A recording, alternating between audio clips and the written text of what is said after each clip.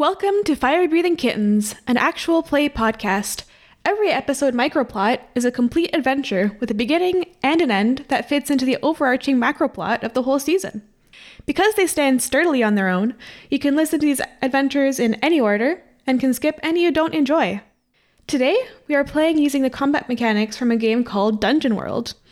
It's our first time playing this system, so we might make some mistakes. If you enjoy these mechanics, you can find Dungeon World on two possible sources. One of them is dungeon-world.com, and the other one is dungeonworldsrd.com. Dungeon World SRD is all in one word. And if you do the dungeon-world.com, you know you've got the right link because the description says, wave hands like a Muppet. Fun fact for you all. Build your own Dungeon World character and play a game with friends. Speaking of friends, today we are joined by Norage. Oh, hey there. This is your friend Norage Flesh Ripper. Little bit about me. I'm 7'8", and wouldn't you believe it, the runt litter, 592 pounds. I have orange hair, dark gray skin, bright red eyes, and you will find me wearing my monastic robes. I'm ready to be here. And then we have Chico. Oh, hi there. Nice to meet you again. My name's Chico Barrett. I'm a 3-foot, 4-inch desert cottontail rabbit folk. Got tan fur, white chin and belly, and orange paws. I'm wearing a cotton shirt, denim overalls, a straw hat, and I've got a backpack filled with straw. All right, and last but certainly not least, we have Barbara. Hey, I'm Barbara Anjali. I'm a centaur. I'm a teenager. I have teal hair, and for me, the player, I have not really a character voice this time, but more like a vocab checklist. So I watched the movie Clueless, and I wrote down all of the words and phrases that I don't normally use. And it's sort of like playing bingo where you're like checking them off the list because I'm like, ooh, which of the vocab words can I use in this situation? So that's what I'm doing. That's Barbara. All right.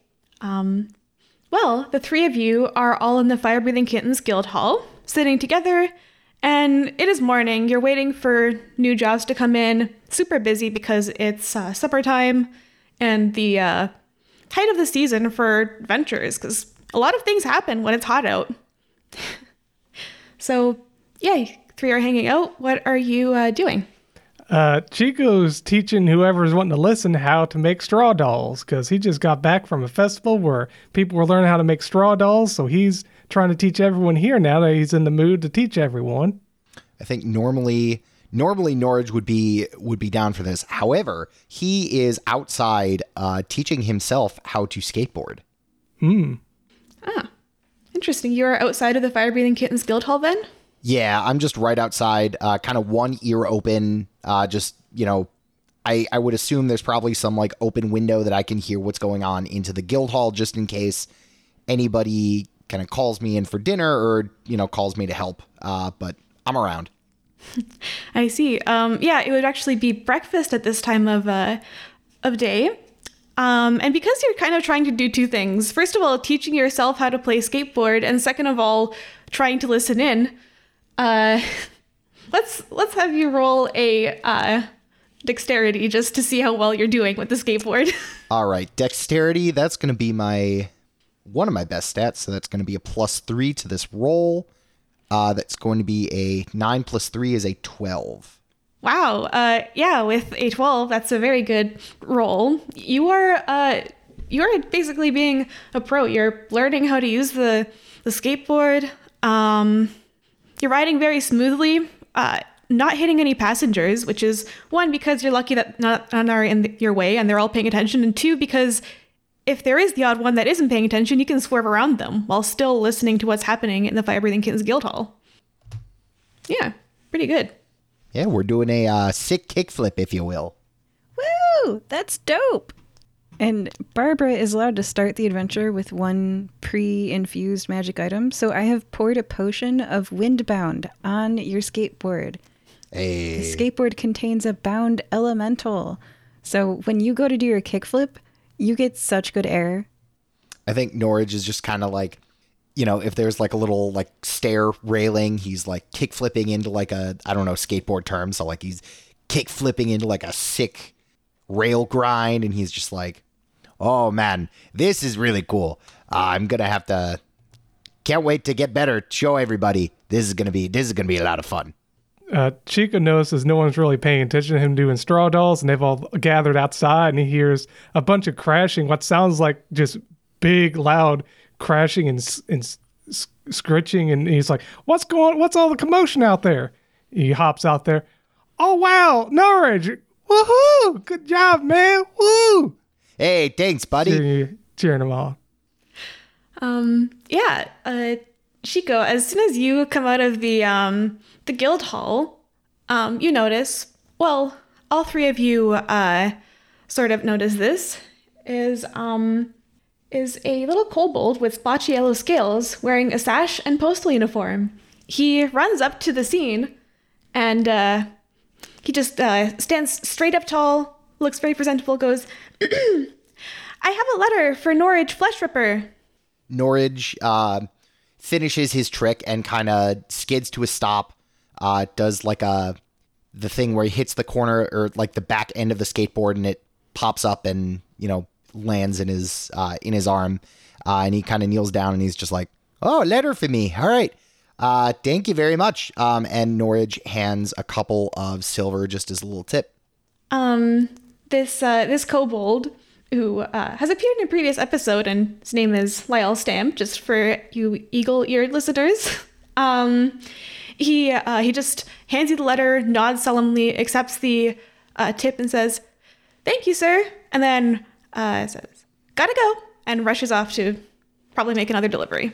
Norage waves after him and says, "Thanks for doing your job. We appreciate it."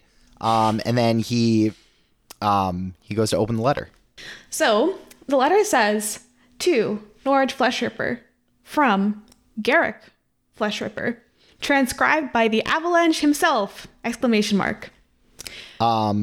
So at this, Norage kind of, he has dark gray skin, so his emotions don't always betray him, but when he sees his father's name, he goes pale. And almost by habit or by instinct, he just kind of straightens up, very rigid, and just continues to open this letter. Okay, so you continue to read this letter, which is kind of stuffed in an envelope because it's written on this like really big piece of thick parchment paper. Mm-hmm. It's written in pretty big font. So it says the following. Norage, word has come to me about your achievements south of the mountains. After consulting the elders, and a good word from the amazing Avalanche the pro wrestler. Bit strange, but we have decided to give you a second chance to prove yourself worthy. Worthy of belonging to our clan, and worthy to no longer be in exile. A young clanswoman you know as Rocky Shellsplitter is reaching her 25th year, and her naming ceremony will be held this summer solstice. Come to this naming ceremony, and you will retake the last trial in the ceremony, if you wish for your chance to come back. Signed, Garrick Flesh Ripper. And the signature is written in the runic language of fire giants. So, reading this, I think as Norage is reading this, like, his posture almost gets more and more diminutive, to where by the end, like, he's physically shaking. And so he just kind of looks over to Chico and Barbara. And like, you can hear, normally Norage is like a pretty charismatic, like boisterous guy. But he's like, right now he's just like very solemn, quiet. And so he gives like a shaky thumbs up, and he's like, "Hey, wanna come to my hometown with me?" And he kind of passes the letter over. Chico's receiving the letter, right? So I am saying something while you read the letter. And I say, "Sure, Norage, of course. But I gotta ask, why are you wigging?" Long story. I I guess the 5-second version is my dad reached out to me. He was supposed to be the one to kill me. He didn't, and he wants me back. Seems like I might have a second chance of being a part of the tribe that I was born into. Chico's gonna look over the letter. You said it's written in the language of fire giants? No, it's written in common except for the very last part, which is like the signature of his father. So Chico's reading over and it's like, oh, this is interesting. So they want you to engage in a competition to see who's the better. That sounds like fun. Yeah, I'd love to come. I wonder if we can participate. Well, I don't know if that's the best thing. Usually these competitions are, kind of in the vein of fight to the death. So, I mean, if that is your thing, I'm not going to stop you. But also, these people are pretty big. I mean, I'm, in terms of kind of down here, I'm pretty big. But up north, I'm the runt by a pretty big margin. So take that what you will. But if nothing else, I mean, it's nice up there, especially around the summer solstice. It's pretty. It's not unbearably cold, so not a bad time to go. Well, this competition seems like it's more of a one-on-one thing and a proving ground for you. I understand. But if it is something we can join in, I'd love to join in, even if it is fighting to the death. I'm pretty sure I'd be all right fighting them big guys. I'd just be just ducking and weaving in between their legs. They're so huge they wouldn't know what hit them. Have they ever fought a rabbit before? Anyways, it sounds like a nice place up there. I'd enjoy going there. Well, if nothing else, I'd appreciate you two being with me, just so that I have a couple of friends in my corner. I'm not sure what kind of a welcome I'll be getting, because theoretically, I'm not supposed to be here, and I'm not supposed to go back, so this doesn't happen often. Okay.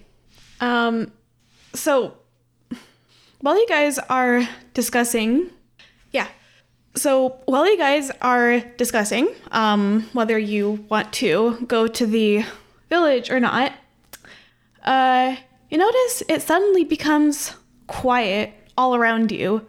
You're used to the bustling of the streets, and I mean, this is a busy part of town, so total silence is something that's slightly out of the ordinary. Very out of the ordinary, actually. I think... Oh, go ahead. Is it just me, or has things gotten really quiet around here? I'm not even hearing any bugs making any noise around here now. I was going to say, I noticed that too. And I think Norage is almost, I mean, he's just been very on guard since he's read this letter. So he's just he's very ready to go. Looking around, you see that everyone around you is frozen. Whether they were taking a step, the step hasn't been taken yet. They are frozen in place. Expressions remain the same. There is absolutely no movement around you. Oh, I don't like this. You know what? I think Norage is going to... so he's going to pull out his trusty double-bladed polearm, and I'm going to use one of my character moves, that being Burning Brand. And what does that do? Yes. So when Norage's weapon activates, I get to roll with my con modifier added. And let me go ahead and do that, and I will tell you what happens. So that is another 9 plus 3, so another 12. So I get to choose 2 tags, in addition to the fiery, touch, dangerous, and then 3 uses. So the 2 tags I am going to do is I'm going to remove the dangerous tag, so that I can hold it while it's active, and I'm also going to add the +1 damage tag. So every hit I do does 1 extra damage, along with the fiery tag. Okay. I mean, you guys can actually move as you as you please, whereas everyone else around you is frozen. So, Barbara and Chico, you can do something too. You have you can do a move to prepare if you want as well for whatever's coming. Design realities. Okay. I would like to use my logical trait it says, when I use strict deduction to analyze my surroundings, I can discern realities with int instead of whiz, and discern realities is on page 4. And it says, roll, and then you can ask questions based on how good you do. Yeah. Okay. Yeah. Roll, I guess it said you can use intelligence instead. I suppose, yeah, you can roll intelligence instead of wisdom. Yeah, because I'm Sherlocking. I'm like finding clues in my surroundings. Okay. Well, that's a 4 on the dice. Plus 3 is a 7. So on a 7 to 9, I can ask one of these questions. And what I would like to ask is, what should I be on the lookout for? Like, I'm using my logic, so I'm looking at the piece of bird poop on somebody's shoe, and I'm like looking at the mustard on somebody's like shirt, and I'm like, okay. And then like, I just want to be pointed at the danger. Like, what should I be on the lookout for? You see, you're kind of looking around, and then something catches your eye. It is a sort of a blip in the air, and then it grows, and you see it's purple on the inside, and it grows to the size of a about like 5 foot something humanoid, and and a scroll flutters out of it, and then you see something else about to come out too. I point that out to Chico, and then Chico, I think with the rules it says take +1 forward when acting on the answers. So +1 forward pass, sort of like passing the ball to Chico. You get +1 on yours as you act on me, being like, look. Mm-hmm. What do you think I should do about it? You think that's what's causing all this time stoppage situation? It's got a scroll, you said? It's like a person with a scroll. The scroll has fluttered out, but it looks like you kind of see a boot emerging. Wait, are you saying scroll or squirrel? Scroll. Well, I mean, at this point, it would make the person's already emerging. They are wearing a purple cloak. I think you should. So out of character, my character just said look, but out of character, I think you should have +1 forward on the parley that you're about to do. Mm-hmm. Parley says when you have leverage on a NPC and manipulate them, roll plus charisma. Leverage is something they need or want. You've got a Norage and they want a Norage. Mm-hmm. So +1 on your parley. Mm-hmm. Chico looks at Barbara's body language like, yeah, I should try to talk this out. So let's see what I have to do for parley, because I'm looking at that. Roll plus charisma with any leverage. I have a +1 with leverage. You get a +1 because of the discern realities. Yeah. I've got a 6 total, and I need a 7 to 9, so I didn't make it. Oh, I forgot to add the +1. I did make it. Hey. Yeah. By the way, I have 0 in charisma, but I made it. Thanks to Barbara's intuition. So I see. So hi there, nice to meet you. We come in peace, or you come in peace, or we'd like to get to know you. How you doing? Chico, I don't think they're coming in peace. Yeah, you see this figure, like step out of the portal, uncover their head, and you see a catfolk, an orange tabby catfolk, but the posture is sort of like leaning down and forward, has a knife out, and the eyes are completely black. And then this figure says, I am not here to talk. I am here to take out the allies. And then rushes toward you with the blade that has some green stuff on it. Well, the thing is, Norage's life is not what they said the allies, and they're rushing toward you. Towards us, yeah. Yeah.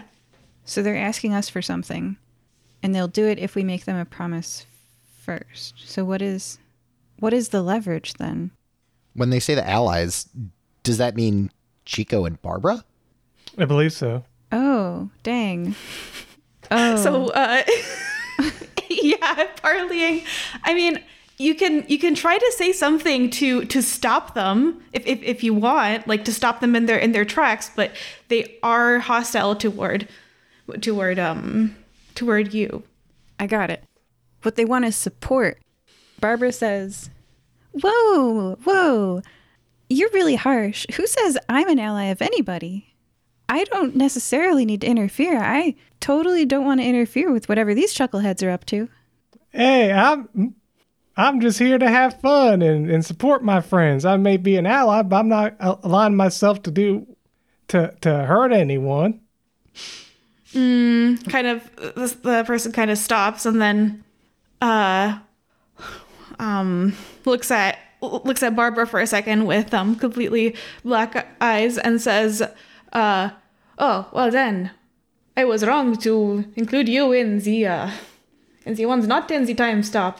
Well, you said you were an ally? Then we will fight." Like gesturing to Chico, and then continues rushing toward you. Okay, now I'd like for that parlay to come into place. Now, hey, I may be an ally and I may be able to fight, but hey, I'd like to let you know I'm pretty useful. I'm not just aligning myself with them. I could be helpful in other places. I could help you instead. Say, kind of pleading, trying to turn this around. I think at this, Norage is going to he's going to kind of jump in front of Chico. He's going to try and like intercept this catfolk, and he's gonna be like, okay, all right, they don't have anything to do with this. It's me you're looking for, so if you want to fight, let's go. And Norage kind of brandishes his flaming polearm. Oh, and GM, just so you know, when my parlay, which is the concrete assurance of a promise, I believe is what I'm supposed to, my promise is that I'm going to work with them in exchange for my life, is what I'm assuming, is how I want it to be interpreted. My promise is that I'm going to help aid them in whatever way they ask me. I hand over, I guess, my backpack with all my doodads and ninja stuff. As Chico goes to like hand over this catfolk the bag, you see Norage's eyes. So they are bright red, but you see his eyes almost ignite in flame. And I am going to use my firebrand move. Okay. So I'm going to look right at this catfolk with these burning eyes. And Norage is going to say, "Nope, you are going to leave me and my friends alone, and you're going to go right back where you came from." Nice. All right, so once Norage says that, I'll take my backpack bag. He's like, yeah, you said it. Yeah, we're allies, and we're going to take you out. Okay, so this is... Okay, so I have to roll charisma, which is +0 for me. And that what is move? What? So what does this move do? So you roll charisma and then... So when I introduce a new idea to an NPC, roll plus charisma. On a 10+, they believe the idea to be their own and take to it with fervor. On a 7 and 9, their passion fades after a day or two. And on a miss, which is what happened to me, I got the lowest possible roll of a 2. Oh, no. They respond negatively, speaking out against the idea. And the way that goes is, so this is very, very new and unlike Norage to be so forward, and also so willing to like fight before trying to talk things out. So Norage doesn't really have the, I guess, command or, like je ne sais quoi to like really kind of push through the suggestion, especially if this is what I believe it to be, which is the Shadow Cabal, like brainwashing. Oh boy, that would have been so cool if you had rolled above a 7. I know. Because the thing is, like, yeah, this catfolk kind of sidesteps you, kind of jumps aside and says, "No, my command is to kill the allies. I will do that now." And then he goes to, he is going to try to attack you, Chico. But the way that Dungeon World works is you can roll against this possible upcoming danger. And if you succeed, the GM can't really do much. So, yeah. So what am I rolling? I'm rolling my 2d6 plus, let's see. Do I roll for my ability to dodge? Would that be dexterity? That is up to you. If you want to like dodge the attacks and sort of disengage, that would be a defy danger roll. Defy danger. If you want to attack, it would be a hack and slash or volley. Oh, by getting out of the way or acting fast. Got it. Okay, let me roll that. Okay, that's a 12. Yeah. I mean, on a 10 plus, you obviously,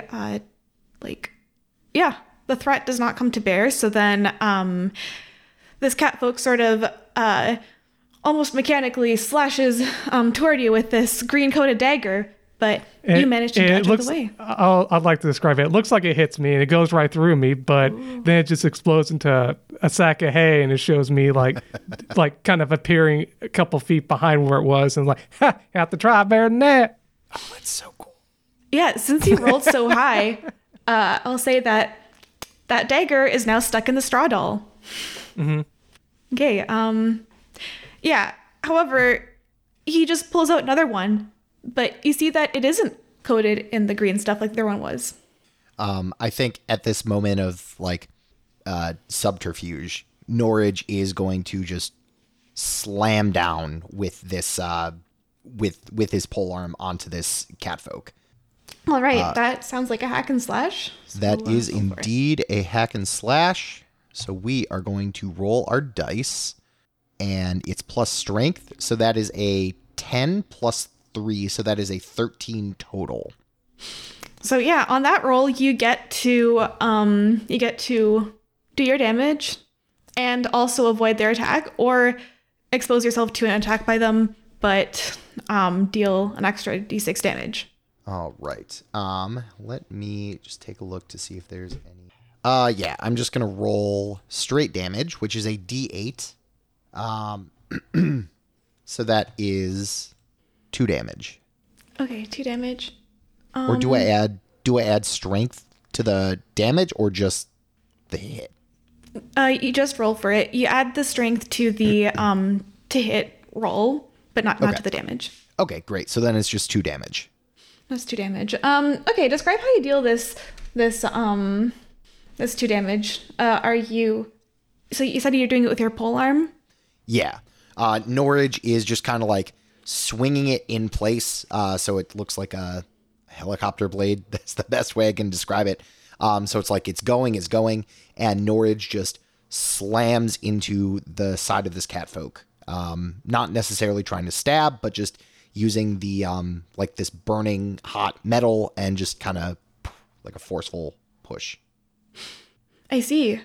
Okay, so then you see the catfolk kind of like grunt, but then you know what? I'm sorry. There's an extra damage because of the burning brand. So it's 3 damage total. 3 damage total. Okay. Yeah, you see the clothes on his side where you hit him start to kind of sizzle. There's a bit of smoke that comes out of them and he winces, but then just despite it, he still tries to attack Chico. He kind of like goes around you and tries to like dodge around to continue targeting Chico. Mm-hmm. Okay, Barbara, do one of the cool funny things with the potions you got there. Help me. I don't know. I have no idea where to jump in here. There's no initiative, so like I'm just trying not to interrupt. Yeah. So I mean, there is no initiative in this game. It sort of depends on the fiction and sort of like who hasn't gone yet. I mean, yeah, directly addressing another character is definitely a way for them to come and step in. Okay. Mm-hmm. Sweet. Thank you, Chico. I would like to defend. When I stand in defense of I'm going to do location. This particular place will have no more violence. Roll plus con. My con is plus 3. That's a 13. On a 10 plus, hold 3. So long as I stand in defense, when you or the thing I defend is attacked, you may spend hold 1 for 1 to choose an option. So I officially am laying down the law, and I'm like, Everyone, you need to stop going ballistic. Okay. So you are defending. And holding 3. Holding 3. Okay. Let's talk this out. Okay, well, he will try to attack Chico again, so you may spend 1 hold. I basically prepared a ready to action. When you or the thing you defend is attacked, you may choose to spend 1 hold to deal damage to the attacker equal to my level. I'd like this to be a non-lethal 8 damage, please. As I kick them, I kick the cat with my hoof. Okay. Great. So then you kick the cat with your hoof. You manage to kick him right in the back of the head to stun him, but not enough to obviously kill him. And then you see he just falls forward and is unconscious. Does not respond. Everything else that's around you guys resumes. So people are going by, but then you see some of them are just looking at you like, what? Where did you come from? I think Norage is... So he's going to rush over to this catfolk. As he's doing this, he is, the heat of his weapon just kind of goes back to normal. And so as people are looking around, Norage is just like, not to worry, folks. This is Fire-Breathing Kittens Guild material. We have this handled. Don't you worry about nothing. And Norage is going to run over and kind of like pull back one of the eyelids of this catfolk just to see if the eyes have gone back to normal. Yeah, they are no longer black and instead just regular green cat's eyes. Okay, so Norage is going to pick up the catfolk, just kind of holding its head in his hand, and he's going to look to Barbara and Chico and be like, okay, so that's over with. They're no longer under the control, but this is worrying. I don't like that the Cabal is following me here. Not so close anyway. This is, we should maybe get this person a nice pillow. They won't remember any of this when they come to. Well, that's a relief. And Barbara, I had no idea you're so capable of fighting. That was amazing. I know you for making potions and being really cool, but I didn't know I didn't know you could fight like that. I've been on one mission with you. We were on a ship, so you didn't really like that. And there were balloons that weren't umbrellas that you thought were umbrellas. It's probably better for me not to joke that you don't talk about that. Oh, shucks. Everyone's afraid of weird things. I'm afraid of... I'm trying to think of what I'm afraid of. I'm going to think on that. But I'm probably afraid of something silly, too. Well, I'm afraid of this right now. There's been some fishy things going on, but I appreciate you both helping me out. I'm sorry that you're being dragged into whatever the Cabal is trying to do. If we do make it up north, I can fill you in on the way up there. How about that? That sounds like a plan. And I just remembered I'm afraid of getting dirty. One of the things I'm afraid of. I feel like that's kind of silly, so don't worry about it. Okay. So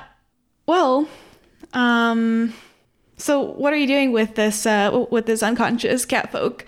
There is a cart in front of the Fire-Breathing Kittens. A cart, not a car, just to make it clear. And you know it to be basically a doctor's office. It's a Dr. Crud III's wagon. I'll bring him to the cart, and I'll just kind of put him down into somebody else's care so that they can just kind of rest. I'll fill in, if somebody's around there, I'll fill them in if they hadn't already seen what had happened. It says that I can withdraw from my... I'm wearing a lot of saddlebags. So it says I can withdraw what's in my left pocket. I carry around all sorts of magical doodads and thingamabobs. I can spend 1 use of adventuring gear to pull a minor but useful magic item from my person, such as an Everbright lantern or a wand with 1 charge left. So what I pull out is a minor potion of NPC healing. Just be like, don't die, little cat folk. And I guess some money for your medical treatment because I did kick you in the head. Nice. All right. So do you just kind of like leave him on the doorstep, or do you like go into the wagon? I'll go into the wagon. Okay. And just a note to the players and to the listeners, I did speak to the one who played Dr. Card the Third originally, and I got his blessing to play him as an NPC. So yeah, you walk in, and he's currently like hands deep in this one person's body, obviously performing some kind of surgery. And then he says, "Yeah." Don't want to bother you too much. You look busy, but this little cat folk had a little fall. We found them, and they are gonna wake up with a pretty nasty headache, but they should be okay otherwise. Just kind of like looks over at you, with this with this elephant face. Just kind of nods and says, "Well, just leave him over there then. There's a cot in the corner. It's empty right now. Good. Yeah, put him there and I'll take care of him." Okay, will do. Norage just lays this cat folk down on the cot, and he heads back out. Okay. As you lay him down on the cot before you head out, you notice a paper flutter out of one of the pockets. Norage is going to grab the paper. He's not going to look at it, but he's going to come back to the group. Okay. So he is going to present the paper to Chico and Barbara, and he's going to say, "Okay, so our little friend there had this piece of paper. I don't want to read it, so I'll give it to one of you. But just in case it says anything about shadows or a certain kind of fiery mineral, please don't say that out loud. Otherwise, I don't know what I will be at liberty to do." Oh, that's an interesting thing. Okay, let me take a look at it. Out of character, if it says anything about the Shadow's Call or like a code name of Brimstone, that will turn Norage into his Shadow Cabal kind of brainwashed form. And so if there are instructions that happen to be for Brimstone, he will be forced to carry them out. Mm. Don't say the word that activates our friend into a killer ninja? Okay. Yes. Please don't turn me into a sleeper agent. If you say so. So, GM, what does the letter say? Okay. It says, "Pesky, comma. You are to go to Giant's Landing on the summer solstice. All of us will be there. We will go in force or not at all. We will make a statement to one of our members, Brimstone, that we are not to be trifled with. Make it clear what happens when you try to leave. The special dagger has a single dose of venom. Use it wisely. Careful not to cut yourself with it unless you want to die within a half hour. You will not receive the antidote. The Shadow's Call. Obsidian." I get so excited by this letter. I only God. heard that I have a new magical liquid to investigate. And, oh man. You need to go back and get that dagger from my straw doll back there. Or from my straw sack back there. Yeah, and I guess We forgot to pick Jim, that up. Yeah. Was it used because it went into a straw doll, or is it not used? I'll say that okay, the poison is partially coating the straw where it hit and partially still on the blade. Like, there is less on the blade now, and it's going to be a bit harder to take it out of the straw because, it absorbs it, but there is still some traces of it. Awesome. I would like to use artificer knowledge. When I handle a magic item and examine it, I may ask the GM any 2 questions about it, and they will answer truthfully. Okay. Oh, all right. Ooh, before you do that, can I try to help with, because I've got a spell I could use. Wait, a combatant of your choice to get +1 ongoing. Oh, that's in a battle only. Never mind. I'm looking at the at the first level spell for cleric called Bless. So I'm playing a ranger, but I have access to cleric spells with one of the abilities I have. And I was just seeing if I could give you a +1 to that. I can't. That's for combat. It's okay. I don't roll. Oh. Yeah. When I handle a magic item and examine it, I may ask the GM any 2 questions about it. They will answer truthfully. So the first question I ask is, what is the recipe to make this poison? What is the recipe to make this poison? Yeah. Okay, so examining the poison itself, like the way that it coats the dagger, the way that it absorbs this into the straw, you can tell that it is highly corrosive. It is an acid-based poison. However, it doesn't eat into the blade because the blade is made of a special sort of metal that doesn't get corroded. You also, like, the corrosive nature of this is something you have not seen in quite a long time. Well, whatever moisture there was left in the straw has created this sort of black liquid that is also highly corrosive. And you've heard that this is a type of very rare black dragon venom. Whoa, black dragon venom. I'm very excited. I'm nerding out over here. And I have a second question. Yeah. What is the antidote? So because it is venom, the antivenom is actually derived from the creature itself, in a way. You've heard that black dragons, though they almost never do this, can choose to stop the effect of the poison, or you can find it within their heart of obsidian. You can find the antivenom there. What? Within their obsidian heart? Oh my gosh. Okay. Super cool. And I very carefully put this, I guess, like, kind of sticky doll dagger situation into, like, I guess modern crime scene investigation plastic bags don't exist. So, like, a saddlebag.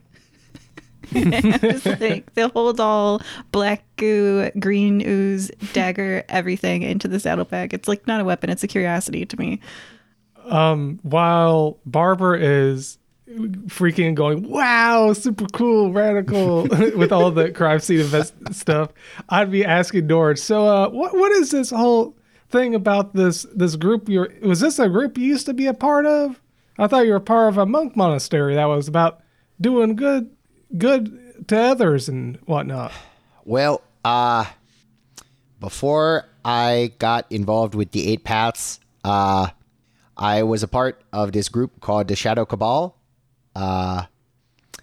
They are not good people, as you can see. They're kind of, the name, they're in the shadows, but we did a lot of kind of like heisting and assassinations, robberies, kind of high profile, out of the way kind of stuff.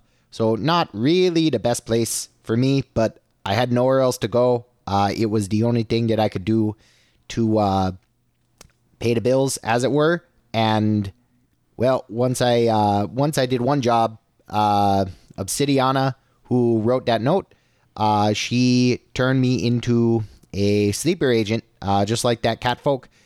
So when she gave me commands, I wasn't able to resist them. And after a couple of years of being in their employ, I realized this was not a place for a giant, and I left. Does not seem that she is very happy that I did that. I know she's been on the lookout. I've seen her once before, since joining up with the fire-breathing kittens.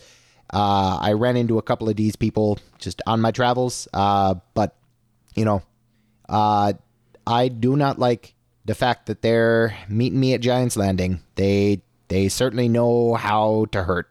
Well, I'll tell you this, Norage. Fire Breathe the Kittens helped me with my life problems, and it's turned my life and my family's life around because of it. And I'll tell you what, the Fire Breathe the Kittens here will help you out as well, including myself. I'll be front lines helping you out and getting through this situation. You can guarantee that. Well, Chico, I certainly appreciate that. I'm certainly going to need your help. Barbara, you too.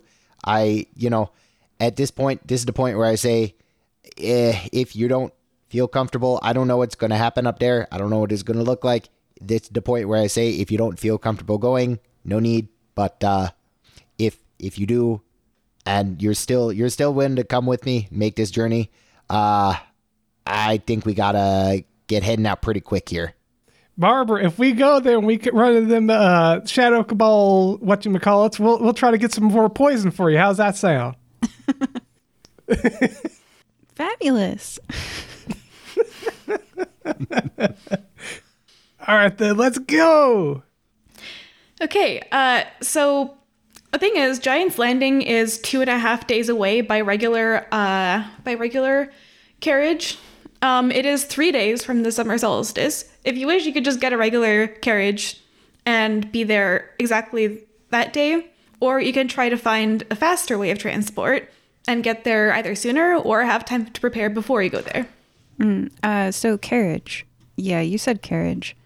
I look at I have teal hair and tan skin and 4 horse hooves and a horse body and I do not fit in a carriage. I am 1,400 pounds.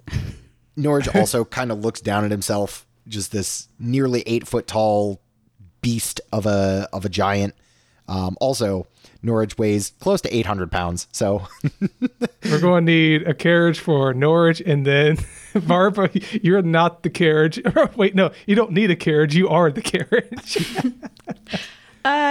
Chico, actually, you know of someone who can make very fancy, faster devices that can accommodate alternate body sizes for transport. I know who that is. That's what you call it? That's Bixby. Yeah, Bixby's one option, and another option is Vatmoth. Vatmoth. Oh, okay. So yeah, I know. How far away is it to those woods? I think it was to the woods where Vatmoth is. Yes. I mean, it does seem quite far. Yeah, it's I think the Misosu Woods, which the distance from Nicomoy. That is quite far. Yeah. It's quite far. Farther than the uncharted North Mountains, it seems. That's okay. We've got a solution. Hey, Norage, have you tried clicking your heels 2 times and then standing on your skateboard? Norage, no, I don't think I have. Let me give that a shot. So Norage is going to do exactly that. He's going to click his heels twice, and he's going to stand on his skateboard. Fantastic Four style, Silver Surfer. The skateboard doesn't need to touch the ground. And then if Chico is okay with being on my back, I go as fast as the carriage does. Yes, that works. All right, I think we're on our way, and you got your magical skateboard that hovers in the air. This is going to be great. We'll make it there in no time. We've probably got extra time if you want to visit your friend. I don't know. So, GM, it's 2 days if we go by carriage, and it's 3 days away, like the event is? Yeah, it's 3 days from the summer solstice, and yeah, the travel is 2.5 days. Okay. I mean, if you want to visit your friend, it does look really out of the way, but I'm not trying to shoot down your idea. I'm trying to yes and I happen to already imbue the skateboard with an air elemental, so... That is true. Whatever you guys want to do, I support you. You can do it. You can visit your friend. Yeah, it's entirely up to you guys, because you found a solution for transportation. It seems. I'm down to just go. I think a half day is going to be plenty of prep time for Norage. Okay. Are you going to leave? Oh, sorry. Oh, I was just going to say, plus we have 2.5 days to discuss how we're going to do this. Yeah, so are you going to spend the half day preparing in the city of Nicomoy and then leave and get there exactly the day of, or do you want to leave right away, get there a half a day early, and prepare at the village? Norage is ready to go, and he's just kind of antsy, he's hoping we can just get on the road. Do you have a present for your parents? Whenever I show up to Daddy, which if you see the movie Clueless, she calls him Daddy and it's hilarious. it's good to think about the things that they need and want. And when other people are happy or they're nicer to you, what do they need or want? Well, I haven't been there in a while. I know that they appreciate some nice armaments. So, weapons, armor, anything kind of in that vein that they can do.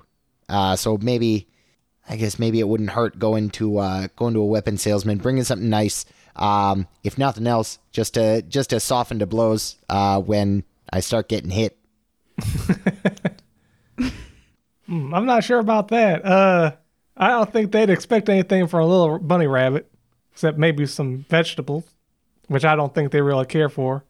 Yeah, we like our veggies up there. We don't get it done, so. I'll probably offer them a carrot and they'll think, oh, that's adorable coming from a little rabbit. They won't care. And I think that'll just make them happy. I don't think they've ever seen a talking rabbit before. I'll be completely honest. I don't know if most people up there have ever felt the emotion of happiness. It's just kind of like rage, and apathy. That's kind of the two things up there. That's tragic. I hope you don't mind, but I'm going to pick up some of my favorite manga and I'll just pop them in the saddlebags here.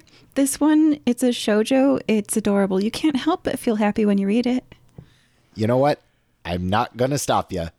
I think would be a good idea as well. Can you make like a happy potion or something that makes them happy? Like something that makes them all loopy? I'm pretty sure you can come up with something. Yes, we call it coffee, and I'm going to bring like a thermos. And some really good beans. And yeah, so I'm going to bring, it's like a care package. It's like a girls' night care package. It's got things that you can't help but smile. Amazing. I love it. I think on the way out, Norage is going to stop at a like a weaponsmith. Okay. And he's just gonna pick up like a very like Nikamuian weapon, whatever that is. So like maybe it's something that has kind of a unique, not art style, but like build that's like unique to Nikamui. Like I would imagine something kind of like more on the ornate ceremonial side, just because a lot of the giant armor and weapons are very utilitarian. So they're relatively plain. So yeah, just something kind of like ceremonial and nice looking. And Norage is willing to spend a decent amount on it. I mean, it is for his parents after all. Okay, so what kind of weapon would you like to purchase? Because you can get a knife, I would say a rapier also, or a gun. Like a gun might be, because I mean guns are in this world. Norage is going to buy his parents a gun. Amazing. Hey mom, hey dad, here's my present for after not seeing me for 3 years. Here's a gun. So what kind of gun is it? Is it going to be like a rifle, a pistol? Like imagine just like this tiny little pistol and a giant fire giant. I don't know if they'd be able to pull the trigger. So I'm imagining. Could I make a suggestion? Like Absolutely. like a big comical blunderbuss. Yeah. I'm imagining some kind of like it's a blunderbuss, but instead of being operated by trigger, it's operated by like pump or like a bolt action rifle, but the bolt is like there's one for reloading and then there's one for shooting. That's what I'm imagining. Just this big, like just garishly big bolt action rifle to the point where like it looks big for Norage. That's how big I'm imagining this gun. Okay, so like you just you go up and you ask, what's the biggest gun you've got? Yep. I just go up and say, I need a big gun, something so big that it makes me look small. Yeah, you just see this this Earth Genasi woman at the counter just widens her eyes because she doesn't see that many giants come in. Says, "You want something that makes you look small?" Yep. I'm going home to mom and dad, and I wanted to bring them a gift. They're both about 25, 30 feet tall. So something nice for him, you know. All right. Well, we do got a gun. We call it the Big Bootylicious Blunderbuss. I'll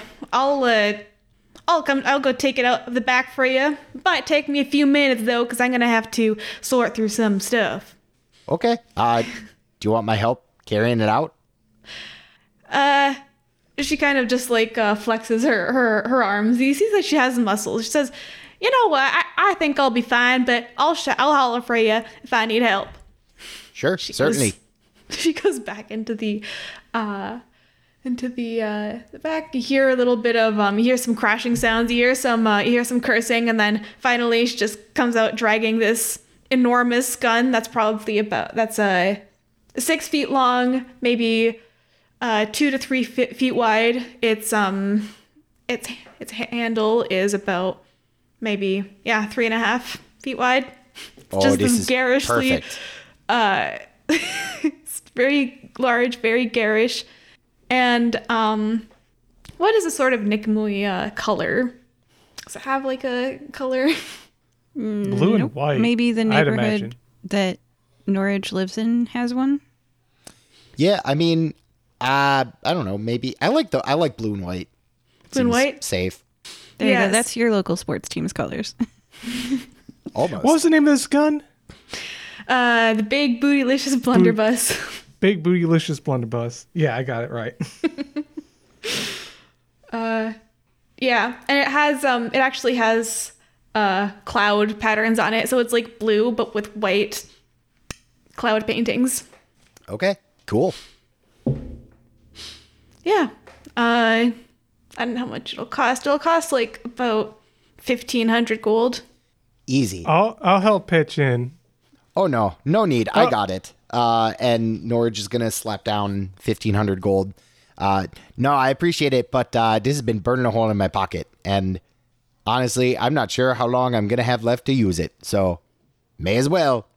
Oh, shucks. All right, then. And I turned to Barbara. Barbara, can I add a little bit of stuff to your care package? Because I want to help out a little bit. Maybe add a little bit, little small things like some carrots here, some tomatoes there, and make a little straw doll and add it, holding on to all. Yeah, that looks nice. It's in a wicker basket that you made. Yeah. Oh, that too. Yep. I'll make the basket. Yeah. Looks nice. Mm.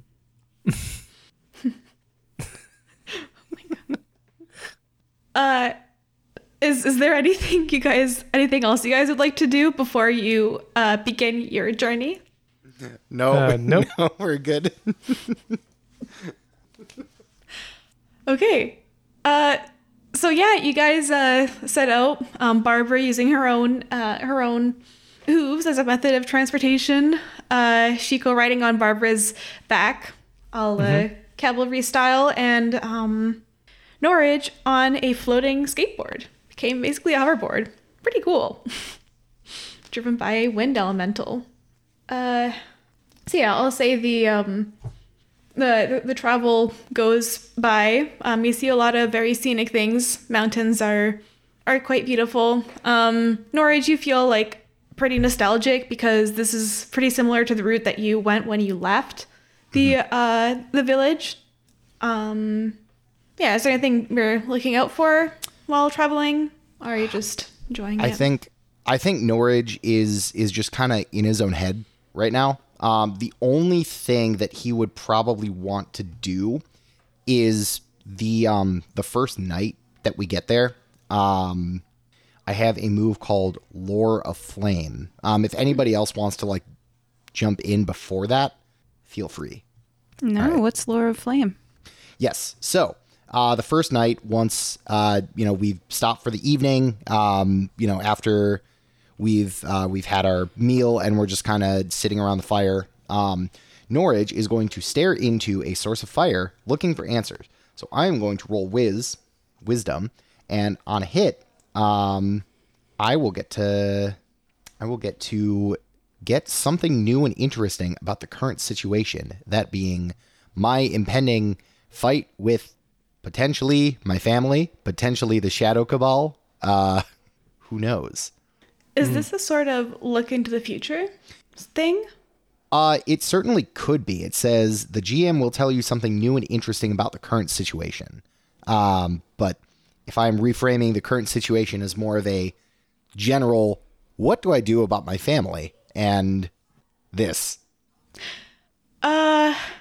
Let me know if that fits. Otherwise, that's all I had kind of in the interim travel here. Okay.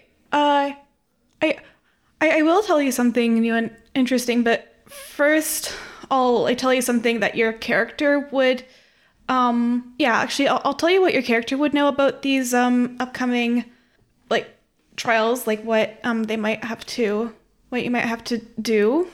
So yes, these trials are one-on-one. It's the fight is decided by who either submits, like raises a hand in defeat, or gets killed, because someone might be too proud to raise their hand in defeat and just, fight to the death, do everything in their power to win. This person, Rocky, used to be a childhood friend of yours until, you started showing that you cannot rage, you cannot anger. Then she started being a bully. She started picking on you. And yeah, it's like the situation where your parents were like, why can't you be more like that? That's kind of like the sort of vibe with that person. Like, she's always been a show off, been favored a lot. Yeah. I see. And so that the final trial is the trial by combat, where they will have to fight either the chief or the chief's wife, and either take over their position if they kill them, or just make them raise a hand in defeat. So that's what happens in the final trial.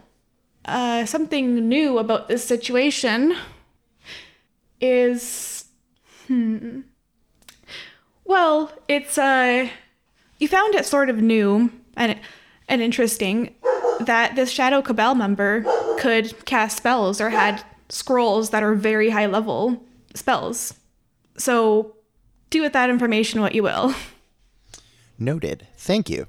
You're welcome. Yeah, I think that's kind of the bulk of what Norage would be doing. Certainly he'll fill Chico and Barbara in on his story and kind of how he got to Nikamui, the customs of Giant's Landing. But outside of that and more like functional talk, Norage is unusually quiet. So you grew up in Giant's Landing and they kicked you out. Your dad was supposed to kill you, but instead you got kicked out. And then you went to a monastery and then you got triggered. I won't say the word. And the Shadow Cabal can make you kill people if you hear the wrong word? Yep, that's basically it. That's kind of how it happened. It's kind of a fun existence. There was a good long while where I didn't feel that I really had to worry about the Cabal coming back, but so that's always, kind of fun having that over your head. How do we get you to back down once you are in like ninja assassin mode? So the one thing that would work, if you put me into that mode before the Cabal can, I'm under the control of whoever puts me in there. So if you put me in, if you say the word, then I'm under your command, and I will not be able to be out of that command until my either, a couple minutes of cooldown period where nobody's saying anything to me, or I enact whatever I was told to do. Oh, okay. All right. Brimstone. And with that, Norage, he was like holding a plate of, I'm imagining they had, some like a little dessert or something. So Norage just drops it on the ground. His eyes go completely black and he just stands at rigid attention. Chico looks at Barbara. Barbara, what are you doing? I have a plan. Norage, the only one who can activate your brimstone is a member of the fire-breathing kittens. Now exit the brimstone stage. So I think Would I be able to flavor this? Pardon? Would I be able to flavor how this looks? Yeah, of course. Yeah, Okay, please so describe how it looks. Sorry. So I think how this looks is, so those burning eyes that Norage had for like a second in the fight with the cat folk, those come back and they almost burn away the blackness of the shadow possession. And then Norage's eyes come back to normal. And so he kind of looks around and he's like, I didn't think it was going to be that easy. We'll find out if that worked or not, but I couldn't help but try. I mean, I certainly feel normal. So maybe that worked. I guess we'll see. Wow, Barbara, that was an incredible idea. Good thinking. Yeah, that was great thing. I wish somebody had done that sooner. That was great. Man, if you tried to talk to me before doing it, I'd probably talk you out of it and it would never happen. Now you did it without telling me, and that was probably a good idea. Chico, you sound very bitter, but you're included too. Oh, shucks. I didn't just limit it to me. You're right. I'm helping too what I can. Yeah, you can run a Norage bot if you want. Yeah, so I guess you guys have reprogrammed Norage. I mean, it's up to you, Norage, what you do, whether this reprogramming works or not. I will let you determine whether that works or not. In Norage's mind, it's like, oh yeah, it was just that simple. We'll find out. Yeah, you guys will find out. I guess we will. So yeah, this was the first night. The first night passes. Guys doing anything particular for the rest of the trip, or you're just do you want to just skip over that and then get to the village? While we're out camping, I guess we're camping one night, a coyote will end up in my backpack again. That's usually a sign of trials and tribulations to come. And Chico's horse got Mai looking after him, sending one of her coyotes. And of course, it's nipping at the back of my neck in the middle of the night. Ow! What you? Oh, shoot! Another coyote? Oh, that's don't bode well. Okay, so this is so you want this to be a particularly sassy one? Oh, they've always been particularly sassy. Okay. Well, this one is a rare melanistic morph of coyote. What's that mean? Melanistic means that it's all black. So it's the opposite of albino, where it has no pigment. It has so much pigment that it is completely saturated in pigment and not all black. I see melanin as in melanin. I thought you meant like melanin is like watermelon. I'm like, wait, it's colored like a watermelon? Watermelon coyote. Watermelon coyote sounds really funny. I feel like that could very easily just be the title. We are in a fantasy coyote. world. Do you want watermelon or cantaloupe? No. I like the solid black. It makes more sense and it's cooler. Mine's just kind of dumb. Kind of like let my internal thoughts come out for a moment. Watermelon coyote. It's like nipping at you in the middle of the night, and you almost don't notice it because it just blends in so well with the like almost pitch black night. You're just like, what is going on? And then you like kind of spring over and then you grasp fur. And I realized. Yeah, it's gonna go sniffing through your pack and trying to eat any food scraps it finds. Well, have fun with that and don't make any messes in there. You see, I imagine eventually just falls asleep. Yeah, eventually you notice your pack stop moving once once the snuffling and dog eating sounds have subsided. All right. Well, next morning Chico wakes up and goes to everyone and says, well, I've got some, I guess, news of some foreboding news. I got a coyote with me now, and that's usually a sign that something terrible is going to happen. Now I'm going to have to stand up and fight. So just want to let y'all know that happened. Also, I think you'll be fine. You won't have to worry about the shadow cabal because whatever you're doing that that fighting, that competition, that if you're going to go through with it, we'll keep an eye out for that shadow cabal. Make sure they don't ruin it for you. All right. I appreciate that. If you see him, just yell brimstone. And with that, Norage he goes into his sleeper agent for a second, for like 3-4 minutes until he snaps back out of it. Yep. Just say that name. All right. Yeah, it is morning. You guys continue on your travel through the mountains. And I would say because of the speed of the hoverboard and Barbara, do you have any like potions that you're taking that'll make you faster? Like are you drinking some of the coffee? Oh yeah, drinking the coffee. I've got some, let's see. I can spout lore about the magical stuff we're walking past. So good. You guys are learning so much about herbs. Yeah. But Ooh, you know what? Oh, go ahead. Sorry. I don't know, I don't think mechanically I have anything to make myself faster. I just am a centaur. I don't know if this will work, but I want to run it by you to see if it'll work. So I have a move called Zuko Style, which is when I bend a flame to my will, I can roll wisdom. On a 10 or higher, it does as I command, taking the shape and movement I desire for as long as it has fuel on which to burn.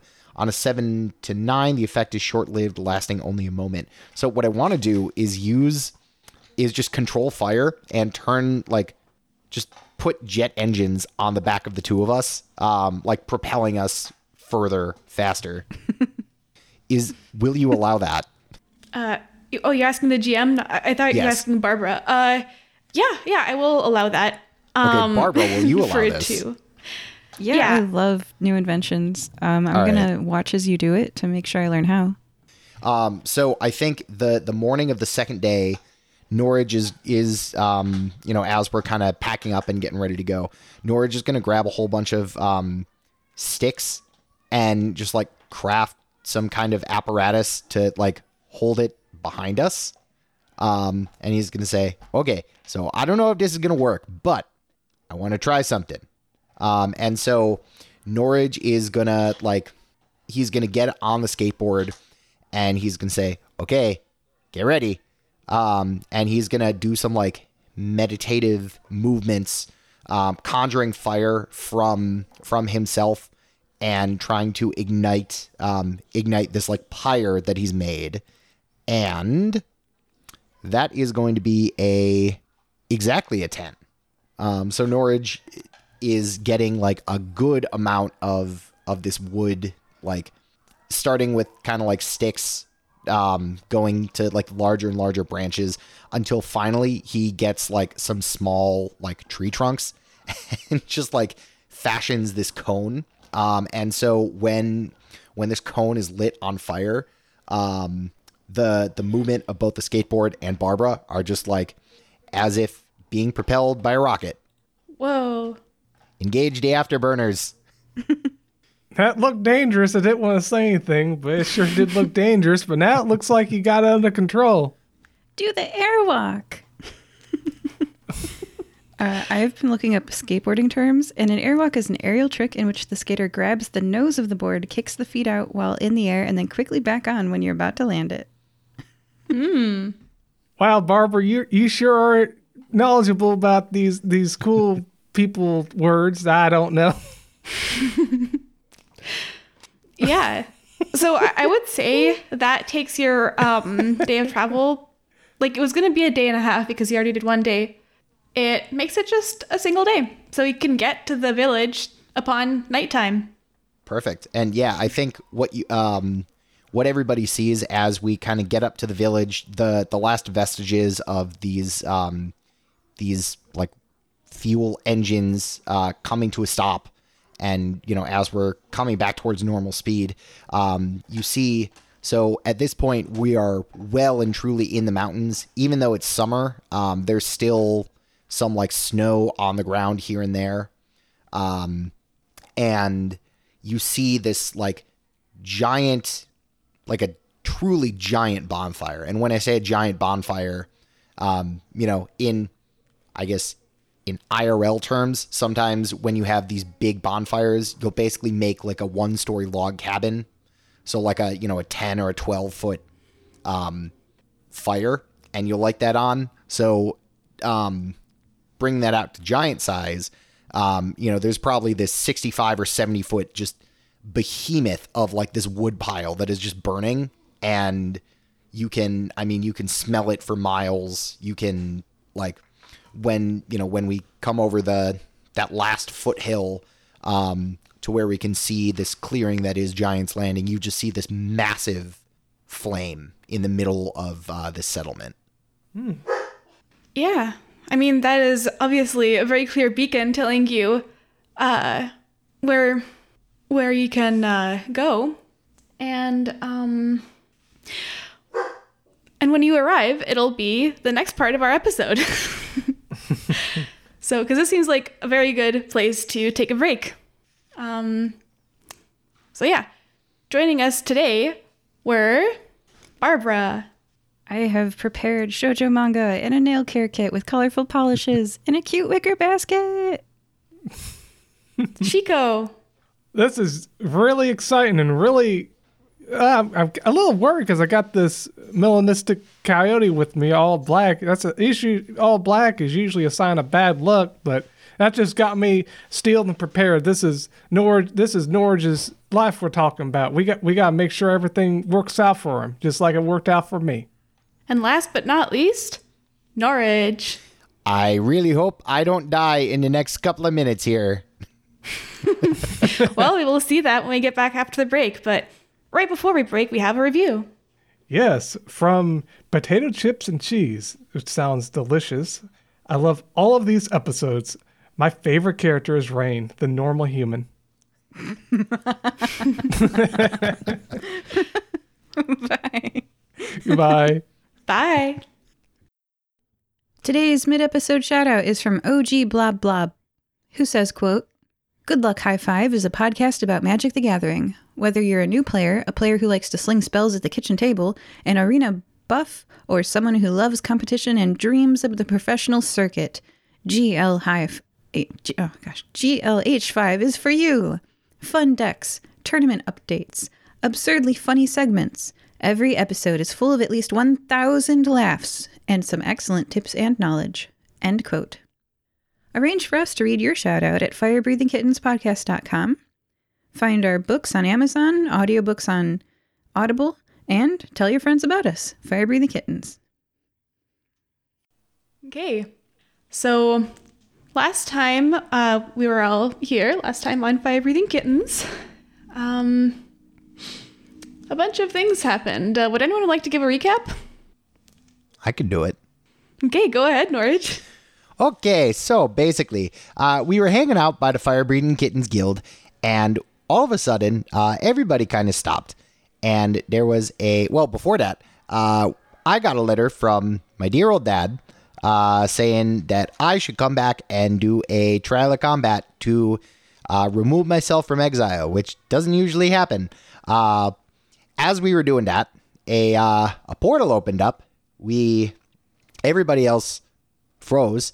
And then a member of the Shadow Cabal came and tried to kill Barbara and Chico. We prevented that, knocked them out good, and we decided that we were all going to go up to Giant's Landing, knowing that the Shadow Cabal is also going to be there to try and take me back and make me pay for leaving their organization a few years back. So we went up there. I did some cool stuff with fire to make us go faster, and here we are, looking over at the village right now. Okay. And, oh yes, another thing you did was identify the type of poison to be a very rare type of venom derived from black dragons, and the antidote is also derived from them. Or their hearts. Yeah. So, you arrive, and it is nightfall to the village of Giant's Landing. So the first thing that you see is that 70-foot tall bonfire that was described in the last part of the episode. And you notice that The houses are quite strange. They're not really built to be houses or cottages, but they're rather carved into the sides of the mountain, as if the mountains are the village themselves. Now there are rock piles, and the rocks are shaped in a way that makes them into doorways. You also see a lot of igneous rock, because the rock must have been shaped when it was molten hot, or lava. And that is how the village looks like. It is, at very first glance, indistinguishable from the rest of the mountains, but then you start to see the entryways. And gathered around the bonfire, you see several figures that are over 20 feet tall. You see one with slate gray skin, dark red hair like autumn leaves, that's 23 feet tall, wearing bright, heavy fire giant armor. He's currently in conversation with a woman that is darker skinned but with lighter hair, also wearing fire giant's armor. And you see some others gathered around. You see a child that's about 6 feet tall, just playing around the fire, hacking with the toy axe that is pretty much a full-sized axe for normal humanoids. And you just see other giants around the fire. How tall is Barbara? 7 feet tall. Barbara, you look small now, and I look incredibly diminutive. Yeah. And even Norage is over 7 feet tall, nearly 8 feet tall. Is also diminutive in comparison to these giants. You said he was the runt of the litter. I didn't know he meant like the runtiest of the litterists. I'm a bit scared that not only are they not going to notice me, they're probably going to step on me by accident. Well, they're pretty good at keeping an eye out on things. They certainly won't do anything to you, especially because you're outsiders. You're coming with me, and I know I don't have the best rep, but they need to keep me safe for tomorrow. So you're in good hands. Plus, my parents are the chieftains of the village, so we kind of have that going for us. I totally forgot to ask, do you have any siblings, Norage? I need to remember. I don't know of any siblings. Nope, just me. I'm the only child. I feel like my parents kind of wish that I may have had some siblings, but nope, just me. Interesting. Well, I'm glad we hauled ass to get here, because we got here with plenty of time. That is true. And as you guys are approaching the village, one of them notices, and you hear, you kind of like hear a, oh, over there, they're approaching from the distance, and then you see, well, Norage, your parents turning and facing you. They were kind of crouching by they were sitting on some boulders around the giant bonfire, but now they stand at your approach. And yeah, how are you approaching them? So, I don't know if Norage quite knows. He's definitely very reverent. So he'll go up, and I imagine there's like a pretty ceremonial thing for, when people return.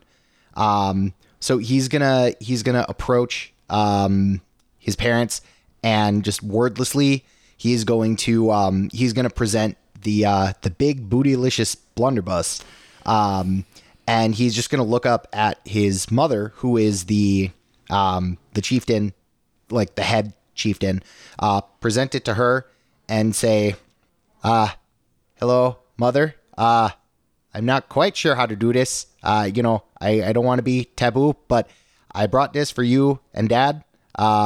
Something that I came across in my travels. I hope you find good use for it in your next combat. And he just presents this gun to his mother. Okay, so you approach your mother, presenting it to her. Kind of imagine that you're holding it up to her, like with both hands.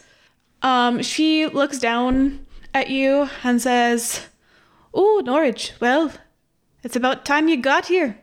And I see you brought others as well." Oh, yeah. These are my friends, Chico and Barbara. I have been working with the fire-breathing kittens down in Nikamui. I'm not sure if you've heard of them, but they've certainly been a great help to me in getting stronger, certainly getting up here. So they will, if it's okay with you, they'll be joining us for the ceremonies and be here as guests of myself, possibly as you two. I don't know how that's going to work, but... She kind of looks down at each of you, her expression not changing, just her vermilion eyes glowing with internal heat, but cold, almost like the embers of a fire that is not quite being stoked. And she says, "Yes, I've heard about the fire-breathing kittens. Sounds like a weak name to me, but apparently one of the best, what do you call it? Teams, guilds, something like that. Yeah, I suppose if you all are all individually weak, you go together and are stronger. But yes, this Yeti, Avalanche, he told me a lot about you. Said that you beat him in hand-to-hand combat? Yep, that we did. Good to see you, Avalanche. And he kind of waves over at him. Yeah, Avalanche says, "Oh, the Avalanche is glad to see you now." I imagine they do like a predator handshake, just like... Yep. The fire-breathing kittens, I know that's not really your style up here. I know it's more kind of collectivist than you are up here, but it's been a big help. I've been doing really good things, Ma. She just looks down at you, then looks at this blunderbuss, which she finally takes from your hand. She made you kind of hold it up for a while. Just holds it in one single hand because she's about 20 foot tall, and just like, what am I supposed to do with this?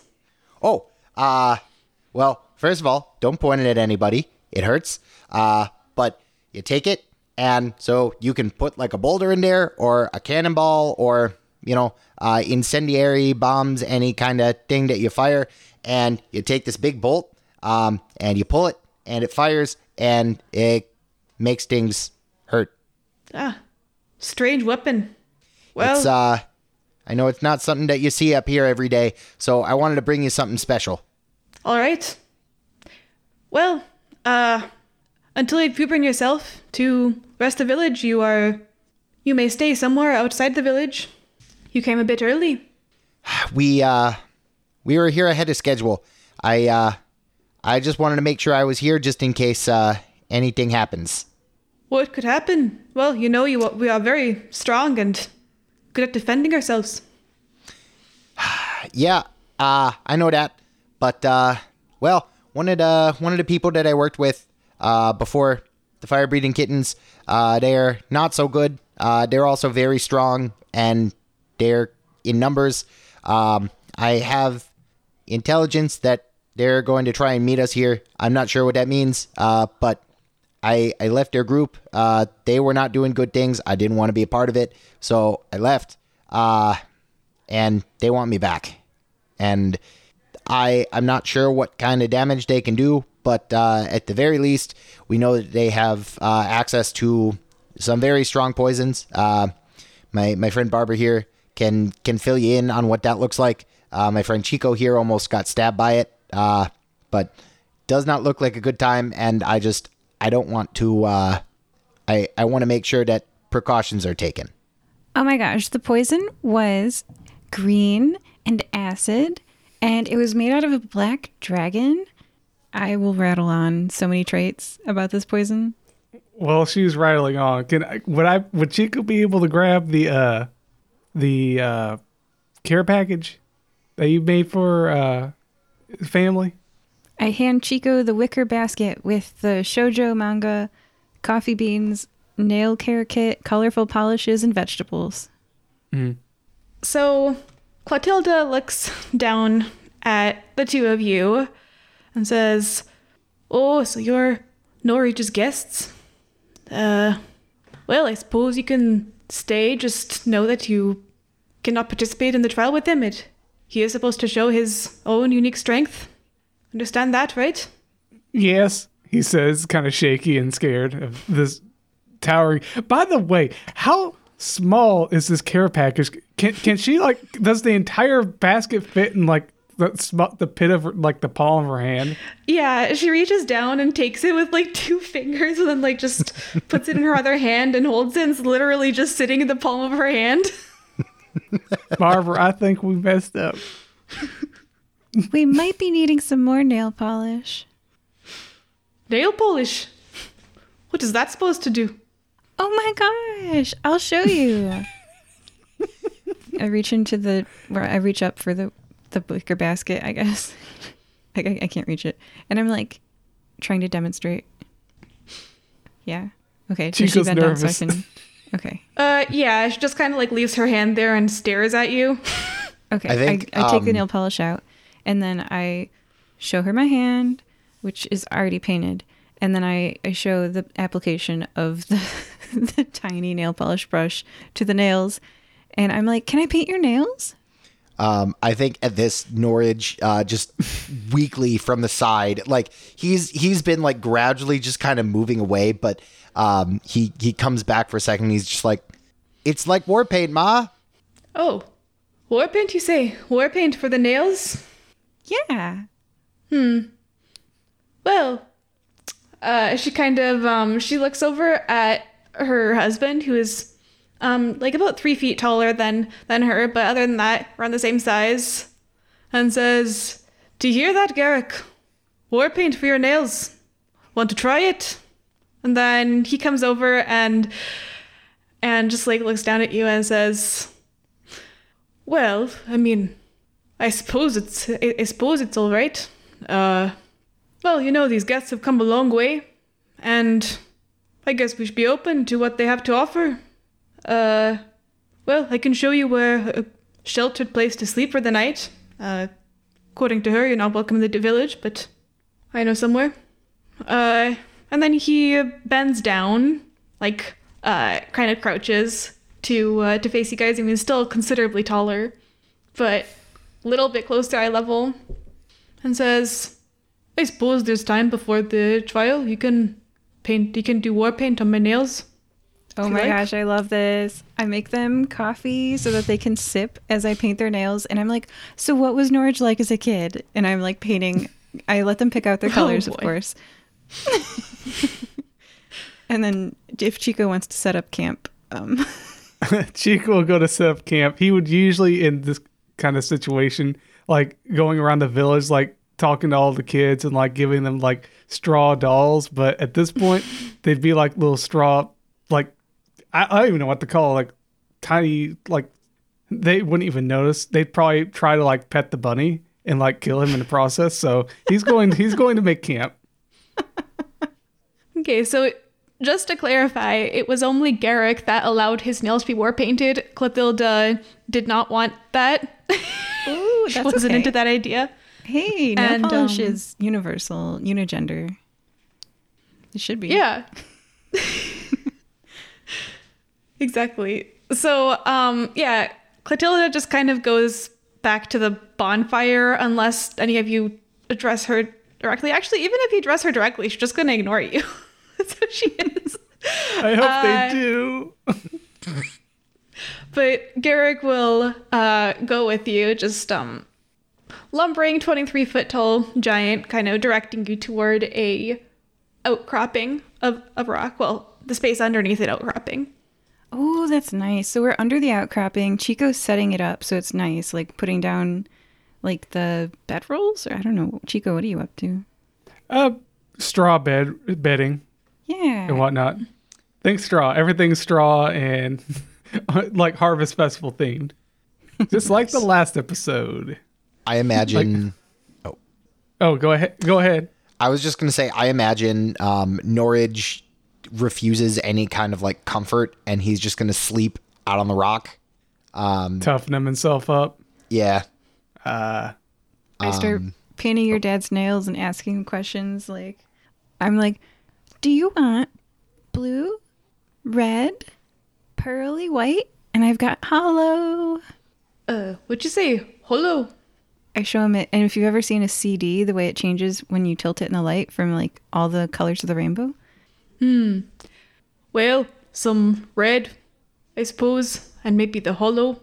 Oh, yes. Yes. Make the, can you make it look like it was blood splatters? Oh my gosh, I totally can. I start decorating the nails. And because I'm so much smaller, I am a really good nail technician, even though I have no formal training. I mean, yeah, you can, like, the surface area is huge. So it's basically like you're doing almost like a painting. Like, it's a full on canvas. So you can do whatever design you like on it. I love the image of this. That's so cute. Unpaid legitimate promotion for Hollow Taco. I'm using that shade of hollow red. Yes. Like, if you browse, there's so many to pick from. So yeah, he just kind of like just sits cross-legged, stoically presenting the hand, not really moving. But before we get to like what your conversation is with him, Chico, did you say that you're gonna go to the children and give them straw dolls? No, I said that's what I usually do in these situations where I'm visiting like a village and everyone's, meeting me, and I'm like going around to children and like just being just fun like Easter rabbit kind of thing, kind of motif, going around giving out gifts and they're all having a good time. Not here. These kids are like gonna crush me by accident or hold me in the head and say, "Good buddy, good, nice buddy," and like rip my skin off by accident and say, "Oh no, it stopped moving." Everyone here is Lenny from Of Mice and Men. Yes. Yes, that's what I'm thinking. But they're not. There are no good intentions behind it. Yeah, so like, Chica's just. They just don't know any Chica, better. All they know is to kill. Actually, yeah, you do catch the attention of one of the children, even though you don't necessarily want it. It's like he goes, "Oh, look, a rabbit! Can I go? Can I go squish it?" You hear Chico go squeak, and then you just see puff, poof, and he leaves behind a rabbit scarecrow. It looks just as cute. So. And then Chico, looking from a bush, is watching what he's doing to the scarecrow to get an idea. Oh, yeah. So what does he do to the scarecrow? So you see him rush again. He has like a toy great axe for them, but it's still the same size. He just goes and whacks it, and then just goes, "Look, Mom, over here. Look what I'm doing." And then she just goes, "Are you sure you're supposed to be doing that to the guests?" And then come back here. Stop killing them. Chico's like hiding in the bush, like looking on in horror, and like slowly kind of slinks away and starts hopping towards his shelter to prepare a camp. He's gonna be hiding from everyone here. Yeah, thankfully the child seems to just like, he just takes the now straw replicant and says, "What is this? Oh, well, I suppose I could." And then he starts like tearing it apart just as he goes back.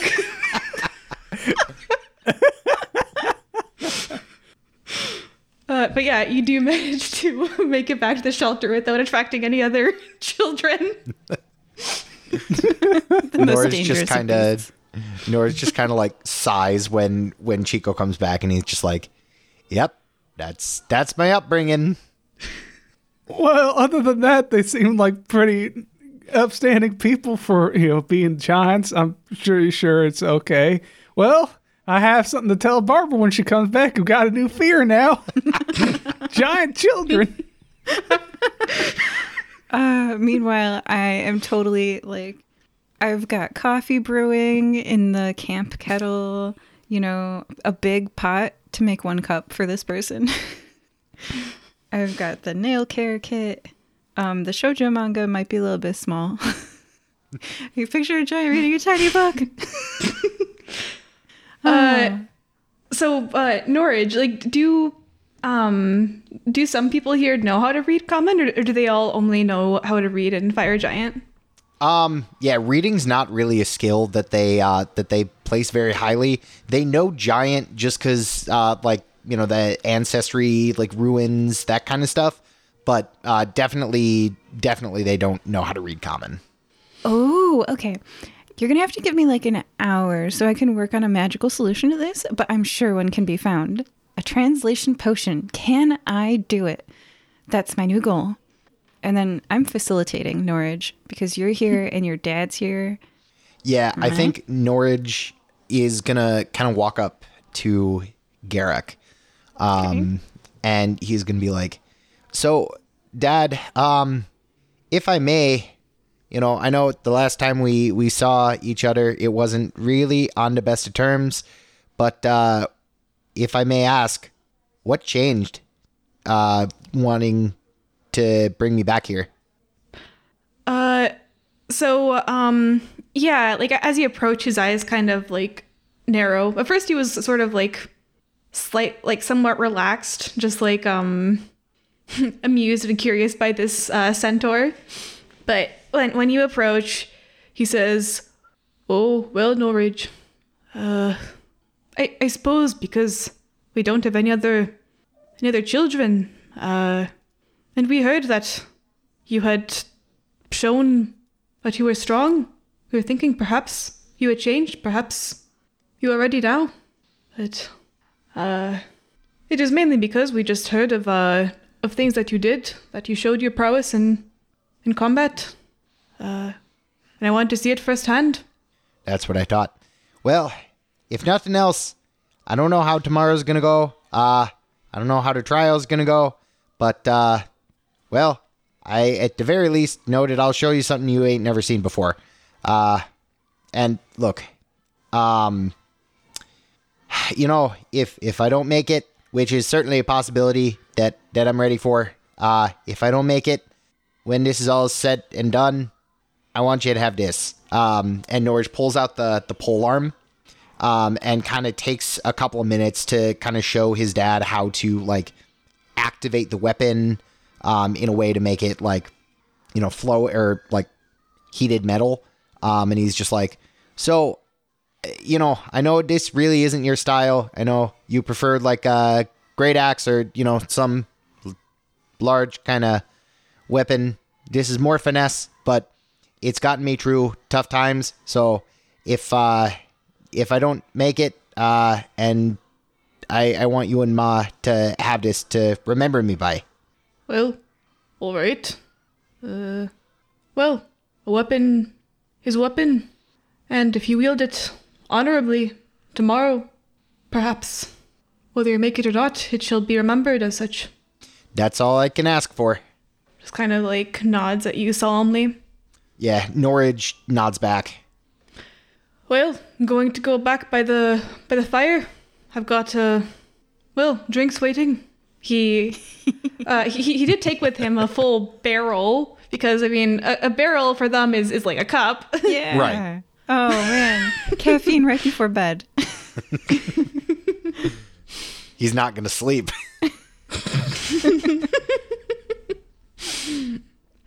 Yeah.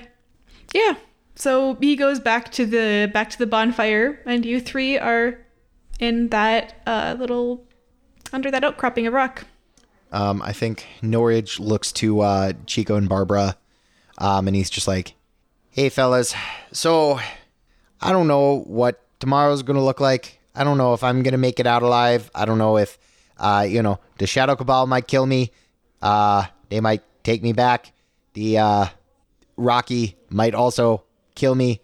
So I don't know what's gonna happen, but in any case, I don't think anybody's gonna mess with you on your way home. If worse comes to worse, and whatever happens, you two do what you need to do, okay?"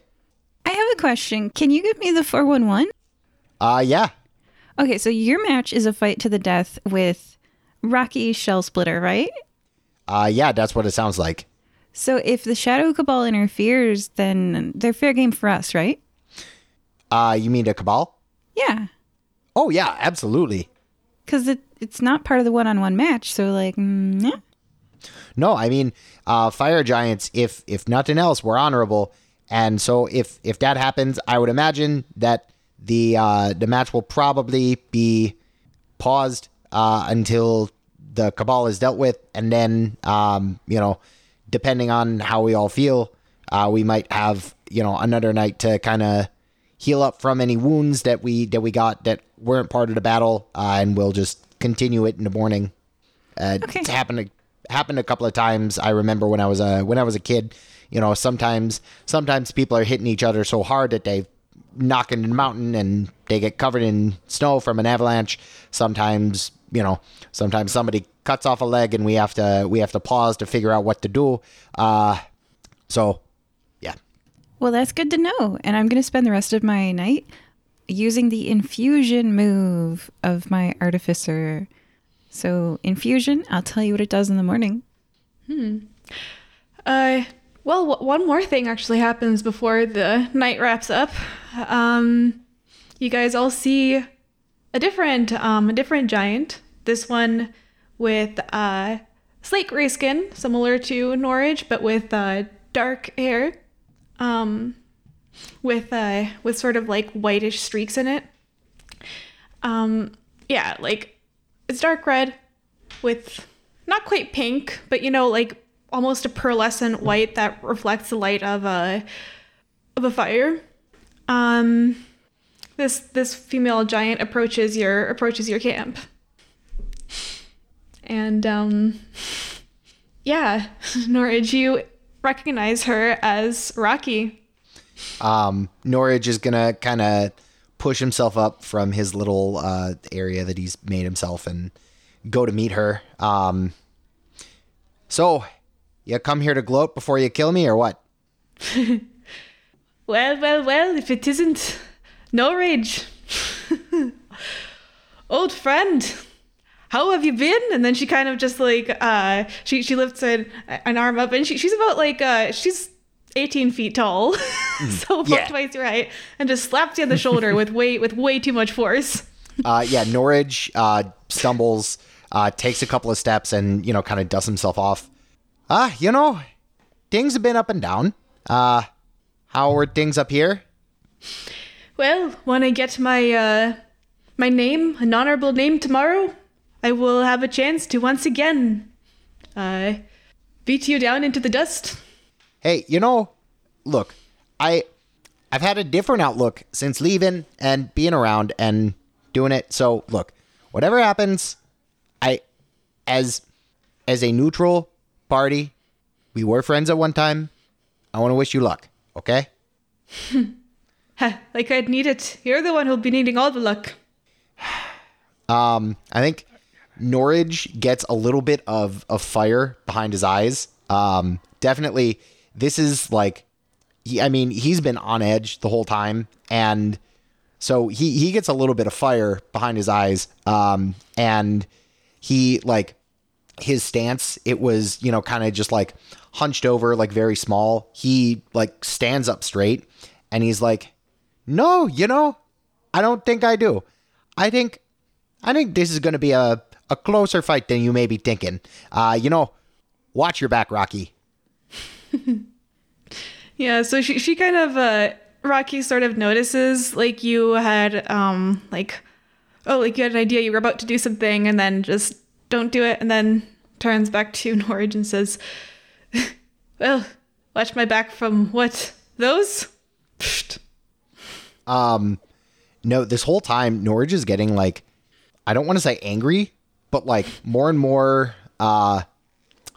frustrated, if you will. And so he for a second, he like loses control, and he takes like a ball, like he finds just like a tree that's kind of standing alone.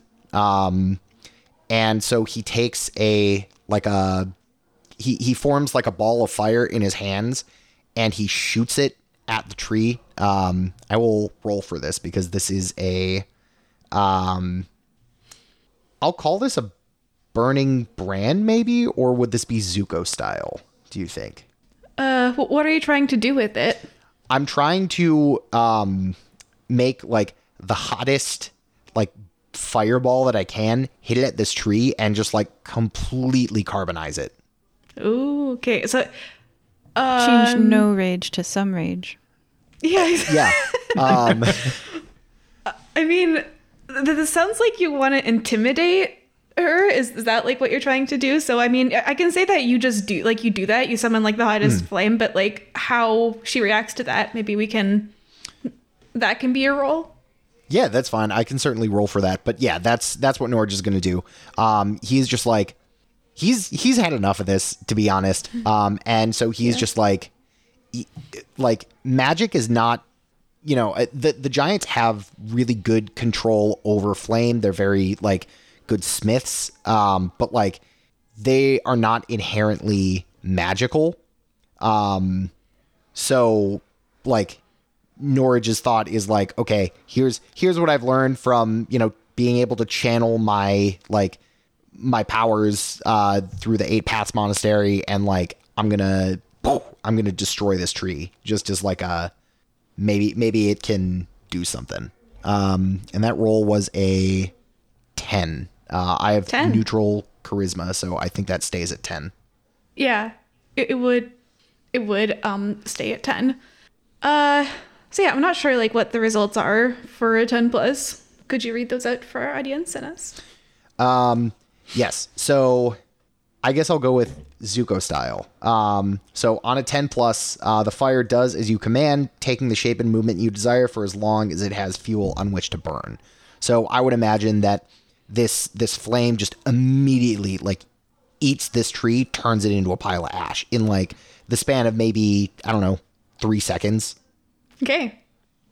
So yeah, she sees that display of fire and of power and kind of looks at you, smirks, and says, perhaps it won't be as boring as I think it will be. I think Norage just stays silent, just kind of like looks up to meet her gaze. There's still that warmth, like that fire behind his eyes. Yeah. She says, well, whatever happens tomorrow will happen. Whatever happens, and happens. Then just nods at you and then walks back. And then, you see her kind of like clap the others in the back and laugh with them in that bellowing giant laughter. I think Norage just returns to Barbara and Chico and just kind of sits down. And he's just like shaking his head and he's like, oh, that Rocky, she's a strong fighter and I respect her for that, but she knows how to get under my skin. Oh, don't worry about it. I'm pretty sure Barbara's got something to handle that. Barbara, do you got anything to calm us down? Yeah, drink the coffee. Have some coffee. Norage just takes like a big old swig of coffee. It's nice to have something warm in you. You're right. Okay. And Norage just kind of like takes a couple of deep breaths, goes through some like meditative stances, repeats some mantras from his master at the monastery, Malakos the 29th. And so he's just like calming himself down. He's like, okay, I need to center myself. I need to be, I can't fall into who they want me to be. I need to be who I am. That's the spirit. And so he's just kind of like doing some like meditative poses, kind of working with that, like, the earth style. So he's like, moving some rocks around. He has like a little fireball like around that he's kind of throwing to himself and kicking up like a hacky sack kicking up in the air. And so he does that for probably a couple hours. And then he goes to bed. Mm-hmm. Okay. And yeah, you know what? I'll say since you're doing that, you're meditating, you're centering yourself, you're sort of preparing, you get +1 forward to your next roll. Ooh. All right. Nice. Yeah. All right. And Barbara, what potion are you preparing? Oh man, do I have this planned? All right, so it says, infusion. When I spend an hour or so tinkering with the magic in items, I can apply a number of new magic item tags equal to my level +1. So that's 9 per hour. And there's like at least 8 hours between me and the morning. So I'm going to send this in the chat. I at first read this and I only thought I could do 1 per hour. So I found the Fruits Basket volumes 1 through 12 complete set. But it turns out I can do 9 per hour, so I actually don't even lose all that much sleep because I infuse it with Glamored. With a thought from the wielder, this item can take on the form of something else. So you may have noticed I sent the Japanese version to you. But with a thought from the wielder, it can be in the language of your choosing. Interesting. Amazing. All right. Using the mechanics, I gave them Fruits Basket in the language that they can read, which I think is runes, fire giant runes.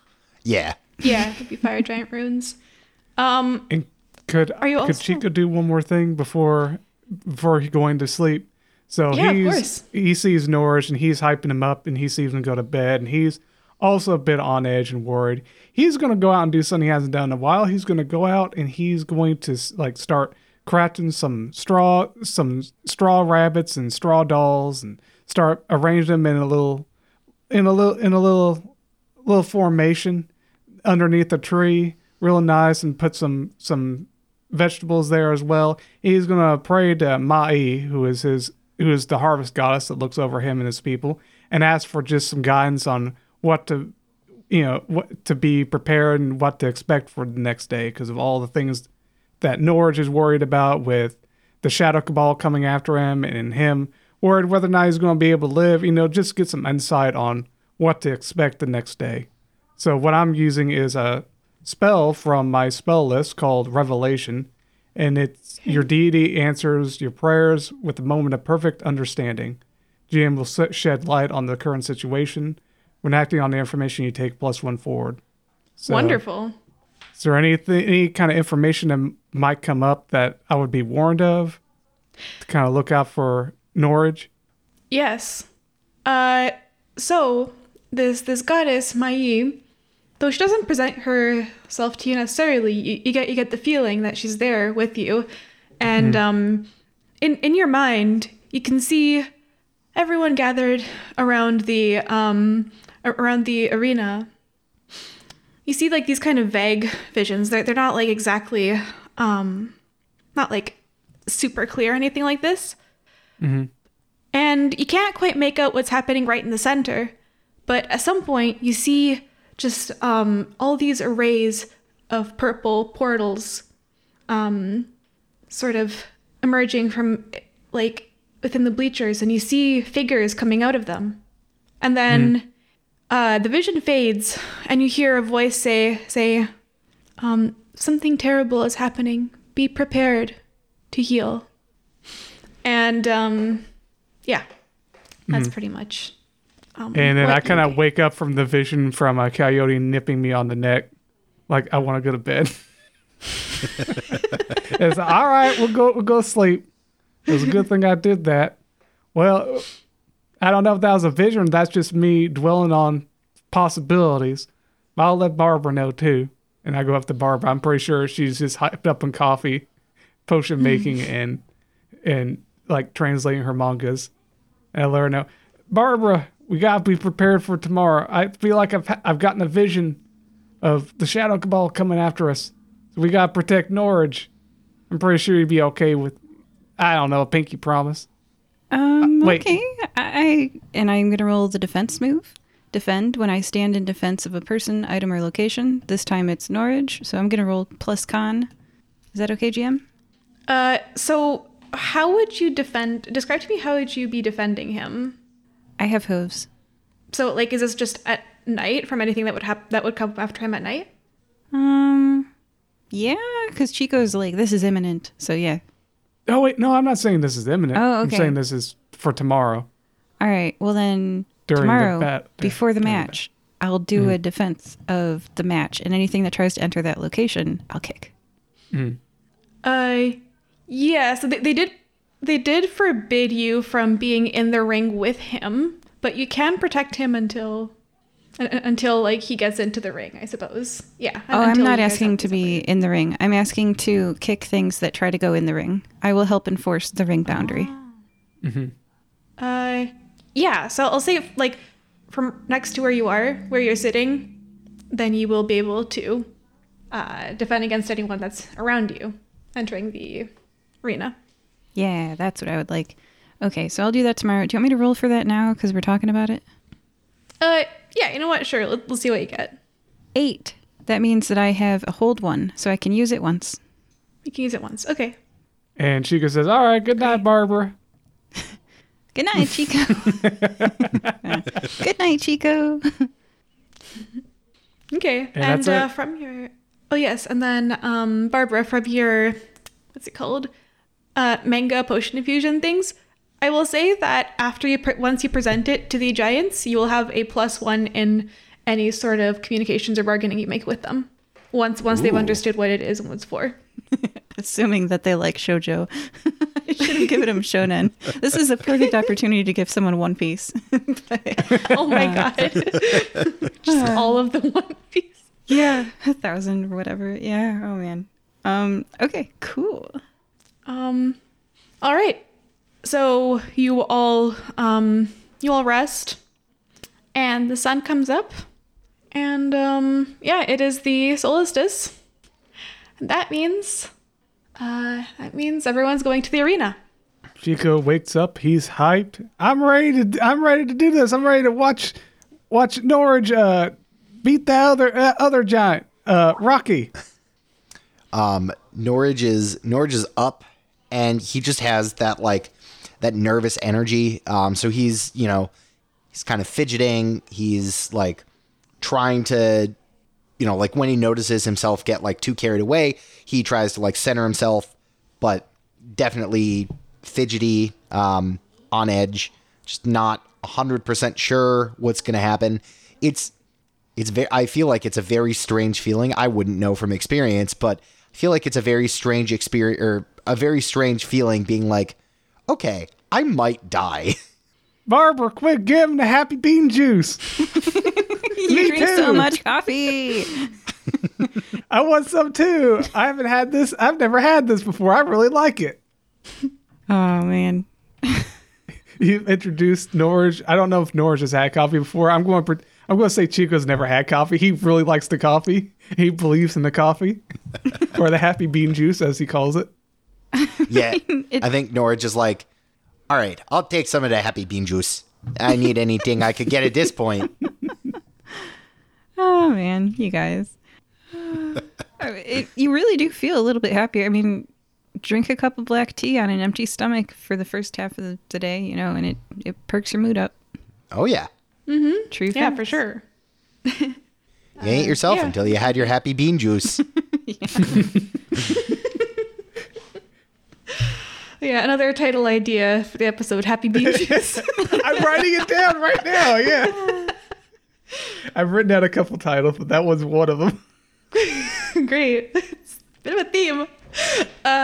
So, yeah, all right. So everyone just kind of, in the village, you see them getting out of those strange mountainside carved houses, which obviously to Norage, you're quite familiar with them. And they're going to the caldera that is right next to the town, which has been formed into an arena, basically by making the seats into giant-sized bleachers made of rock, and then clearing an area in the center, which is covered with sand that has been ground down by the beating of giants' feet and by all the weapons that are there. You see it stained in many places, red, brown, and then just the regular rock color, which is slate gray. And yeah, these seats are made for giants. There are maybe a few sort of seats that he can actually sit on, but they weren't even placed there intentionally. They were just pieces that broke off of other seats, basically. That's okay. I don't really sit down. And I'll just sit on top of you if that's okay, because if a little giant child tries to grab me, you can run away. This is like your hell. By the way, Barbara, I have a new fear. It's giant children. Oh, I can totally understand that. Okay. So, you see the elders of the village, along with your mother and father, Norage, sit basically where the sort of box seats are if it were a sports ring, like right down there. Anyone who passes you just gives you this very sort of dismissive look. They all don't really want to sit near where you are. Yeah, do you try to sit near anyone, or do you try to sit as far away as you can from people? Me? They're all of you. Like, yeah, where are you guys positioning yourselves in this arena? I position myself and Chico at the line, and I'm holding the line. I walk the line. Okay, and where is this line? There's not like a defined area for the match. Caldera is like a bowl, right? I'm walking around the rim. Oh, the top rim, not the bottom of the arena where it is. I thought you were going inside. Okay. Perimeter, yeah. No, I don't want to get punched. I just... Okay, yeah. Yeah. It's just like if you're going in the arena. Okay. No. Yeah. Rim. So you walk the perimeter. Yeah, that's cool. My goal is to prevent interference. Well, my goal is to kick a Shadow Cabal member in the face. All right. How about you, Norage? Where are you going? So I would imagine Norage. I would imagine there's kind of like a back room area. I'm seeing it as like a Roman gladiatorial fight where like you have the fighters in their kind of like locker rooms, and I would imagine these have like various weapons and armor and things like that. So I would imagine Norage is like in this staging area, wherever it may be, whether it be a room or just like an area off to the side where there's like a rack of weapons and like armor and stuff. Okay. Yeah, so you would be there. Clothilda's gonna approach you then, and she says, "Now, listen here, Norage. The way this is going to work is first, Rocky will finish her trial, which means she will fight me, and whoever wins shall be the one you fight." Okay, well, if it comes down to it, look, I told Dad this last night, but if in the case I don't make it, I want you and Dad to have my weapon. And so Norage kind of, he's been like absentmindedly kind of spinning this polearm, and he's like, whatever it may be, hopefully you can think of me fondly. If I don't make it, hopefully you have some good moments to watch as I'm getting the life beat out of me. Giant humor. At that, like hearing the life get beat out of you specifically, she chuckles, says, "Okay, well, may the sun shine down upon us and determine who will be the one to come into the light." That's kind of like the phrase that you hear before the before something big happens.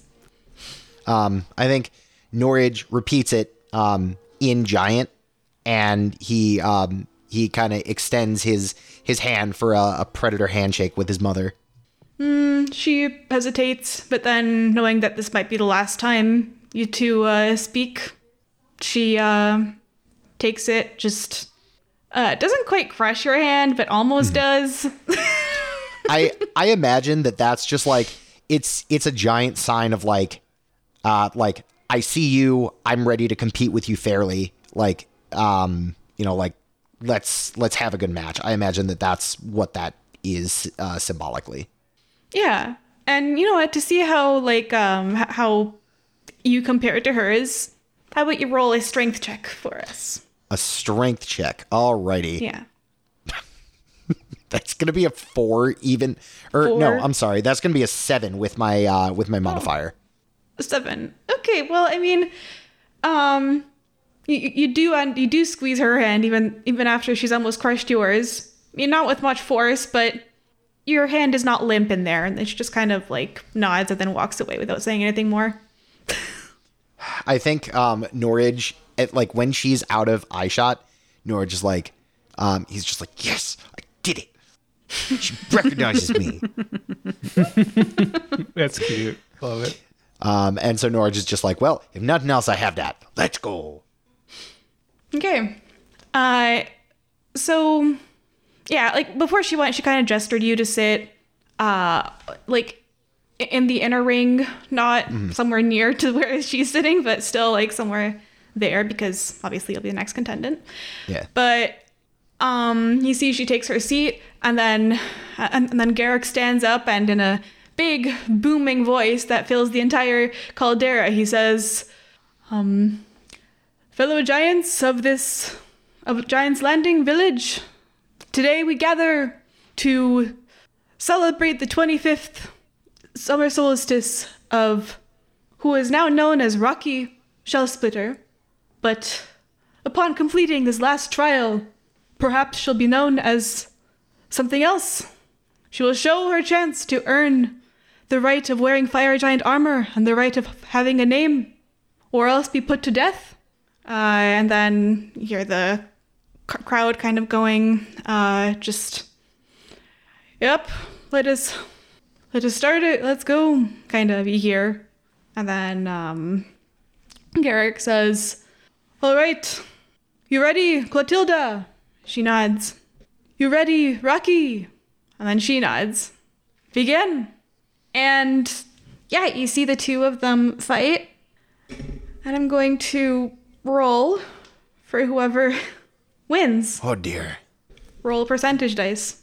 I think as Norage is watching this, he's like, he's trying to like analyze both fighters just in case he like, you know, depending on who he has to fight, he's analyzing their moves and trying to, you know, like almost play through like combat and like, oh, okay, well, you know, Rocky leads with her left foot, so I can do like a right foot behind the trip, and she might fall, and you know, oh well, Ma is heavy-handed with this weapon, and if I can duck out of the way enough, then she might get tired, and I can, you know, win in a war. So he's doing these calculations, but at the same time, every time there's like a big hit landed, he like shields his eyes, which he's probably the only one in the arena that would think to do that, just because like, I mean, he's watching his mom and like his only childhood friend like beat each other to death. Yep, pretty much. Lovely. Okay, I would say like that sounds like a discern realities, like closely studying a situation or person. Obviously, even if you get a 6 or less, you'll know something, but I'll say, yeah, make a discern realities roll. And you do have that +1 forward. I'm not going to make it count toward your handshake thing. That was just a flavor. Okay. I'll so that's going to be a 9 total. 9 total. Yes. Okay, and on a 9, you ask one question from the list and take +1 forward when acting on the answers. Okay. Then my one question is going to be, what should I be on the lookout for? And then specifically in regards to what, like, with Rocky and Clotilda, what's like the one tell that I can see and maybe be able to capitalize on? Okay, so you see this. I'll answer your question as I describe how the fight goes. So there is quite a bit of back and forth. Rocky is definitely the type of fighter who wrestles. She is smaller than Clotilda, so she tries to use Clotilda's weight to her own advantage. She fights with a spear, and she tries to jam the spear under Clotilda's armor, but Clotilda is quite fast and expecting that to happen, so most of the time she dodges, often putting herself in an unfavorable position and being like pounded by Rocky. It looks as though the fight's going to be in Clotilda's favor just because she's so much more experienced in this type of combat. But then you see Rocky sort of suddenly launch herself at her, pin Clotilda on the ground, and say something. Clotilda just kind of freezes, and then Rocky uses that to sort of bash Clotilda in the ribs, and everyone's kind of silent because like that was a pretty nasty blow. And then Clotilda just raises her hand, signaling defeat. So, what did she say? Yeah. Whoa. So that's something that you should be on the lookout for. Yeah. Is she the new chief? You shall find that out because Garrick will sort of like, after looking at in the center of the ring for a moment, just stunned as well. He will raise up his great axe and say, "There has been a winner here. The winner is this giant who we will now give a name." And just kind of looks at Rocky, says, "Now, do you wish to become the next chieftain for a victory? If you do, you know what must be done." And then Rocky just kind of stands up, looks toward the elders, looks toward you, Norage, and she drives her spear through your mother's armor, finding a chink. Holy shit. Norage is just absolutely stone-faced. I think when the spear goes through, Norage can't even like bring himself to not look. And you see, as the camera pans over his face, you see just a small stream of tears run down from one eye. Norage just wordlessly, silently watches listens to the crowd, like screaming, and like just watching this all happen. Chico says something to Barbara. Wait, I don't understand. She put her hands up to say she forfeits. Why did she have to die? I really don't understand either. This is a different culture than you or me are from. I guess that's true. I wonder what Norage is going to do about this. Hopefully come back home with us. I'll leave it at that. Yeah, so you see, indeed, the crowd goes wild at this because obviously this is a major event. I mean, Clotilda's been chief for quite a while now, ever since she was 25. And you see Garrick just stand there and say, "Well, what is her new name?" And the elders kind of, you see themselves whispering, and the crowd goes quiet again. And says, "Well, the name of this one shall signal ferocity and determination and ruthlessness. Her name shall be Carmona, which in the fire giant language means ruthless, indeed." True facts. And then the crowd just Carmona. Yeah, you just see like. Go ahead. So I think at this, Norage has been pushed over the edge. Like, yes, his mother may not have been the nicest person. She may have been the one that, sentenced Norage to death, however many years ago, but this is too much. So in the midst of this cheering and chanting, Norage is going to like spring off of his seat into the arena. And I'm going to use my burns twice as bright. Okay. Move. So I'm going to, I think what happens here is Norage, for the first time, has an angry thought. Some rage. Some rage.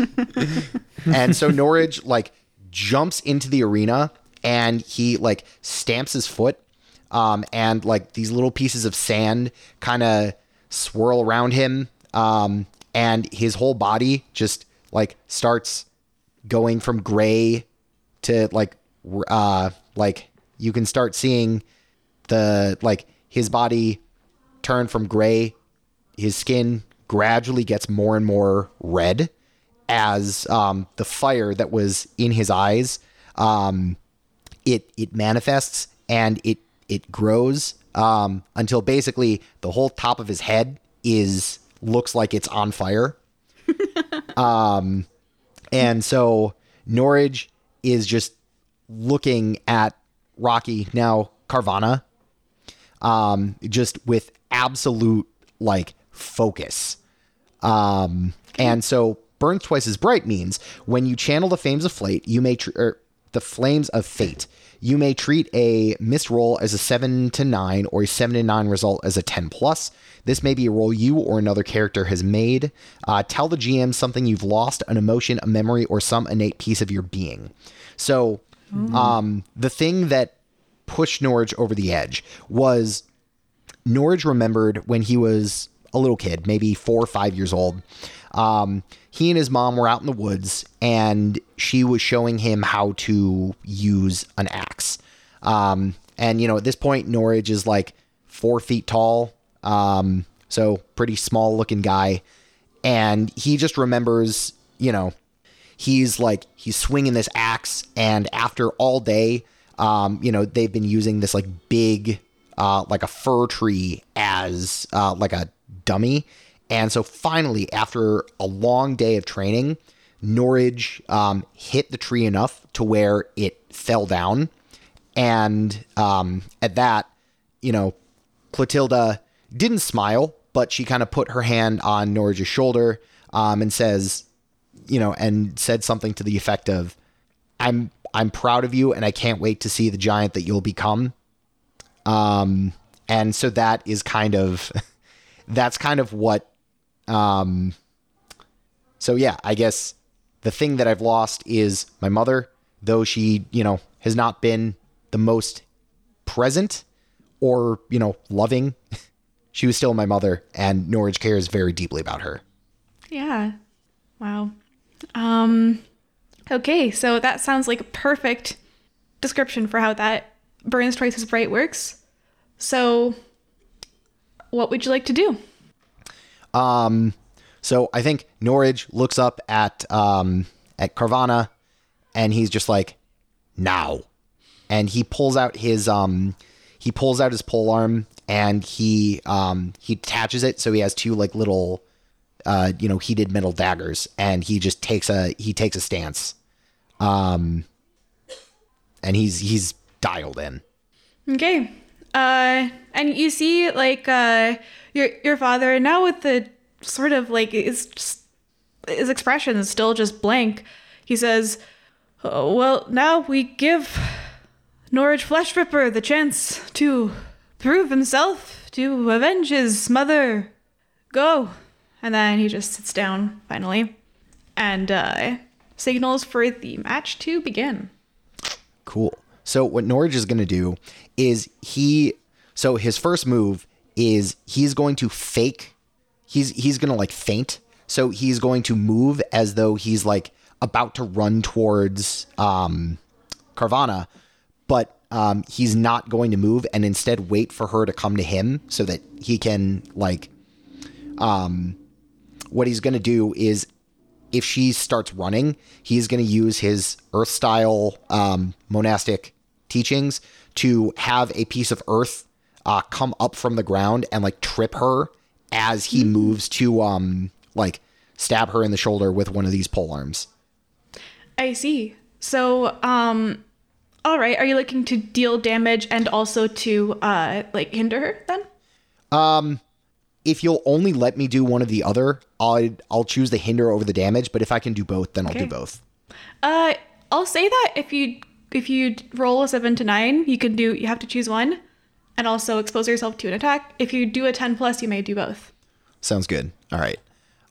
Here we go. That's going to be an 8, but because of burns twice as bright, that is going to be a 10 plus.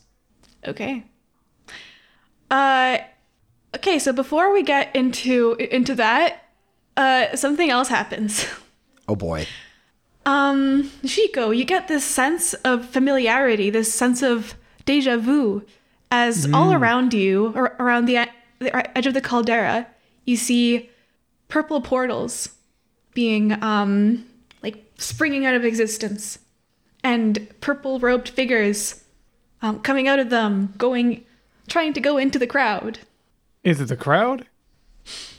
Yeah, Or they're into- like going from outside in. Okay. So they're in the crowd and they're coming towards the center, or are they actually targeting the... Okay, I see how it's going. Barbara, look out! Be on your guard! And then I take out one of my carrots, and I'm actually going to, if I see... I'm going to target the closest robed figure, and I'm assuming they have like poison daggers or poison or some kind of weapon. I'm pretty sure one has a weapon in one hand, and I'd like to make a call shot on one of their arms in order to get them to drop what they're holding. All right. If I'm able to do that now. Yes, you're able Okay. to do that. See how that goes. That's an 11 total. And that was with the +1 from the 4 that I had before. So All that right. hits and deals the damage, and they also dropped their weapon. So let me do my damage real quick. Okay. Plus. Time to pull up the. For damage, I rolled the damage dice plus the associated stat, or is it just Oh no, it's just the dice. just the dice? Unless Okay. you have something that gives you +1 for like an I- animal's companion I see. ferocity, I think. I Does see. that. This would just be the equivalent of my hunter's bow, which is flavored as a thrown carrot. So this is going to be. Okay. Oh wow! Okay, max damage. And how So much that was damage is an 8. that? 8. Okay, so with an 8 damage, you manage to indeed just knock the green coated dagger out of the guy's hand, and then you do it with such force that he actually trips and barrels into 2 more of them, and now those 2 are on the ground as well. And now Barbara, you have been waiting for this moment to defend anything that comes into the arena, right? It auto hits and it deals damage equal to my level, which is more than my damage dice. Amazing. Okay. So so what do you do? What are you hitting them with? It's Your hoof? basic move, defend. When I stand in defense of a person, item, or location under attack, roll plus con. So long as I stand in defense when I or the thing I defend is attacked, you may spend a hold 1 for 1 to choose an option. And then one of the options is deal damage to the attacker equal to my level. So, I kick. Actually, I mean, I have potions, but I don't want to cause mass civilian casualties like I have in the past. So I'm just going to kick. I love this episode. This is when Barbara like takes off the kid's Okay. gloves and just starts kicking things. It's like potions don't hurt me, but I'm a horse and I can kick. Well, I don't enjoy Yep. kicking things because Kick it feels icky. Yeah, you get stuff on your hooves, right? Like, ew. Right. Well, either way, Chico sees you like do this. How much damage does that do? What's your How level? much damage? What's We're level What's 8. the damage? level we're 9 level 8. actually? I Oh, think we're so. You do level 9 9. damage. All right, 9. Sweet. So I hit that dagger out of that guy's hand and have him all topple over and say, "Ha! I'll teach you, Barbara." Wait, oh my gosh, Barbara! It's just the defend move. You should be doing it too. You'd be doing 9 damage. Gosh, Yeah, Barbara, so- you're so strong. I've never seen like. Ever seen a horse like bucking and kicking and just absolutely going ham wild in one of those like Calgary derbies? This is what it is. Like you kick with your front hooves, you kick with your back hooves, people go flying. It's quite a. I would say like you managed to take 5 of them out of the action. At that. Amazing. Yeah. That's awesome. All right. And in the meantime, Norage, you are fighting with Carmana, and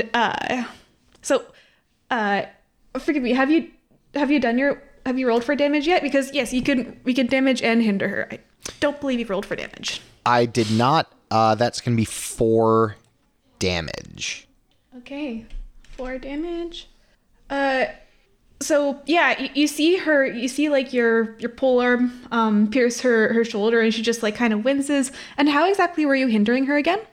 So as she is running towards me, I conjured up a small block of earth that came up, so she tripped and she kind of like fell into my polearm strike, and then, as I pull it back out, I imagine she like falls through, or she like takes a second to catch herself.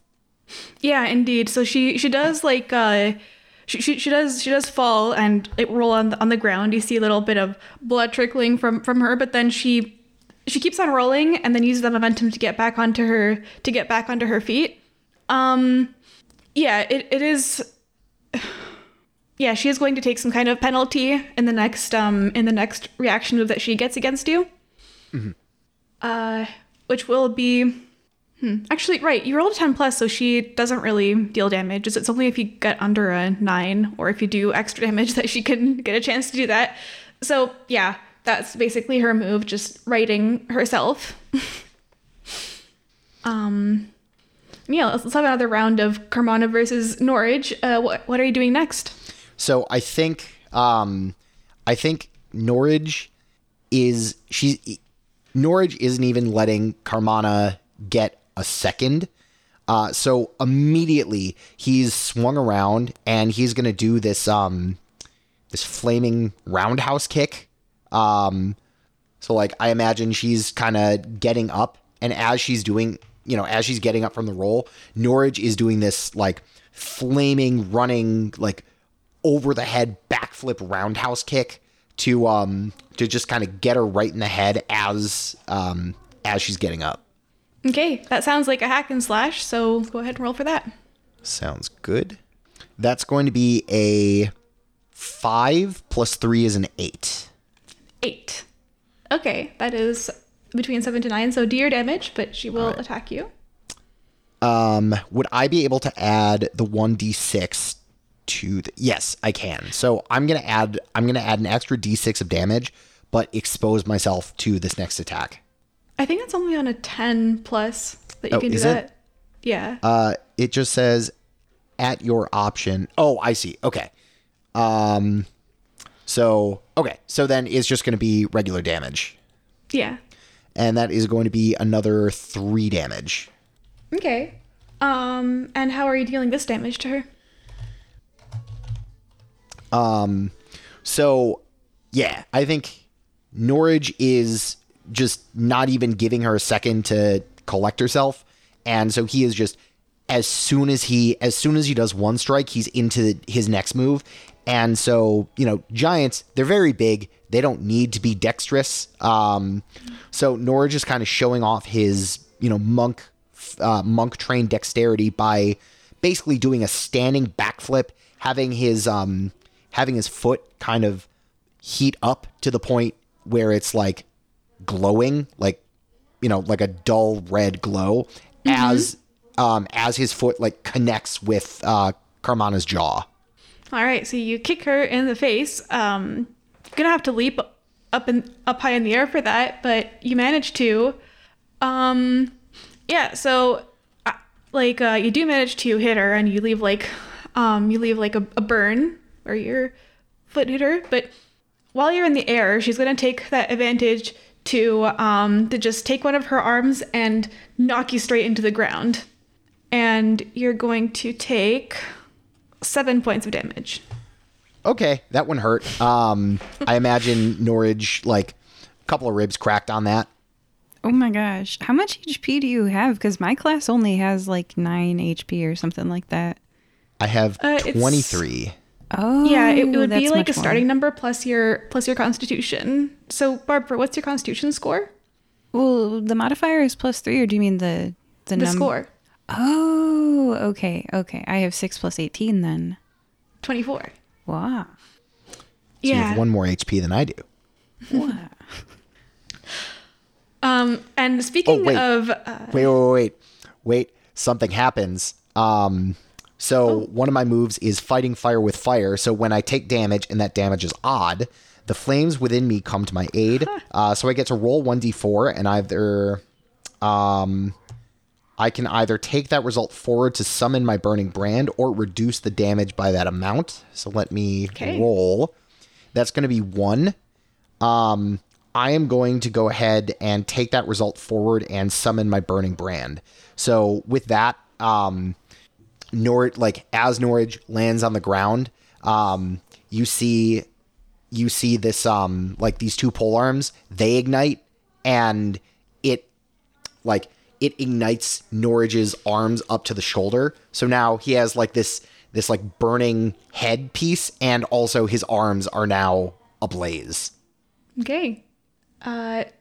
So So the roll 1d4, do you take, you use that to take less damage, or?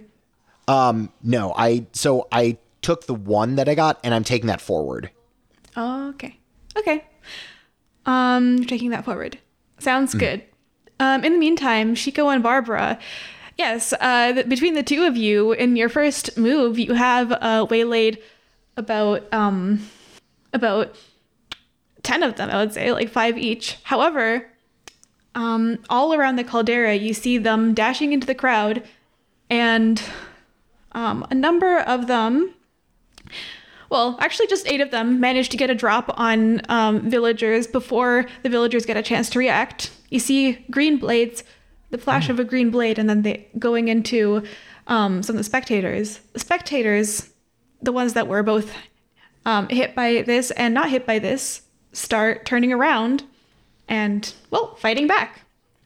But still, there are a lot more of them. What are you guys doing? Can I roll to defend again? Sure. Oh my, that's a 13. I get plus 3 hold, so I can deal out my defense kick 3 times for 9. You're still HP kicking. each time. I mean, it's effective. Yeah. I love it. Yeah, and because of your kicking. Yeah, right. Mechanically, yeah, that's what I do. They're all distracted by the giants, and then it's just running past the giants, and then they get kicked in the face. And then Chico, you should be rolling for defend too. And so I like to point out when powered by the apocalypse, sometimes they don't battle test enough. I don't know, but I have found that there's usually a broken move in most of these powered by the apocalypse games. Like, do you remember Spectres and Spurs, GM? Yeah. Yeah. There was a move that our GM did in Spectres and Spurs that the enemy could never attack again. And I was like, well. So, Chico, you should be doing defend because it guarantees to hit and it does 9 damage each time. So you can describe if that. you get 10 plus. And a 10 plus, you can do it 3 times per time you roll for it. On a 7 to 9, you hold 1. So it's like, you're just saying. Yeah. It's on page 4. It's basic move, defend. Mm-hmm. I'm looking at the moves. I was going to do something, but I might do that. Anyway, I'm just saying it's an option. That's all I'm saying. In Magic the Gathering, sometimes when you play Two-Headed Giant, there's cards that say each opponent. Take those cards when you play Two-Headed Giant. When it says your level and you're level 9 and you do a D6 for your damage dice, do that move. So that's my thought process here. So yeah, I rolled above a 10, so I had hold 3, and I expend those hold 3 for if anyone's going to violate the sanctity of the caldera perimeter, they get kicked. Yeah. Yeah, I'll say that you would be able to do that for half the perimeter just by like simply barreling through them, but it's still like over. Yeah, it's a big caldera. Yeah. So you're able to do your 3 defense against a certain number of people. Roll plus con. Okay, yeah, I have a good decent amount con. Let me do that. Okay. So I'm going to roll to defend the arena as well. Which part of the arena? Because Barbara's doing the perimeter, half of it. Which part of the arena are you focusing on? Oh yeah, I Chico? jumped off of Barbara when she started bucking, kicking. So I'm rushing over to the other side. Because you're gonna have to do your defend against yourself against Barbara if you are still on her. Oh yeah, I definitely defend the other half of the perimeter. So let me see what my charisma, Other half. Okay. my con is. Okay, let me do that. Ooh, an 11. Collectively, we're doing 9 times 6 damage. Well, my max. Oh yeah, that is right. I have 9. Yeah. So it's 54. Which is ridiculous because my damage dice is a d6, so that would average 3. So that is ridiculous. So instead of doing on average 9 damage, I'm doing 27 damage. Powered by the apocalypse.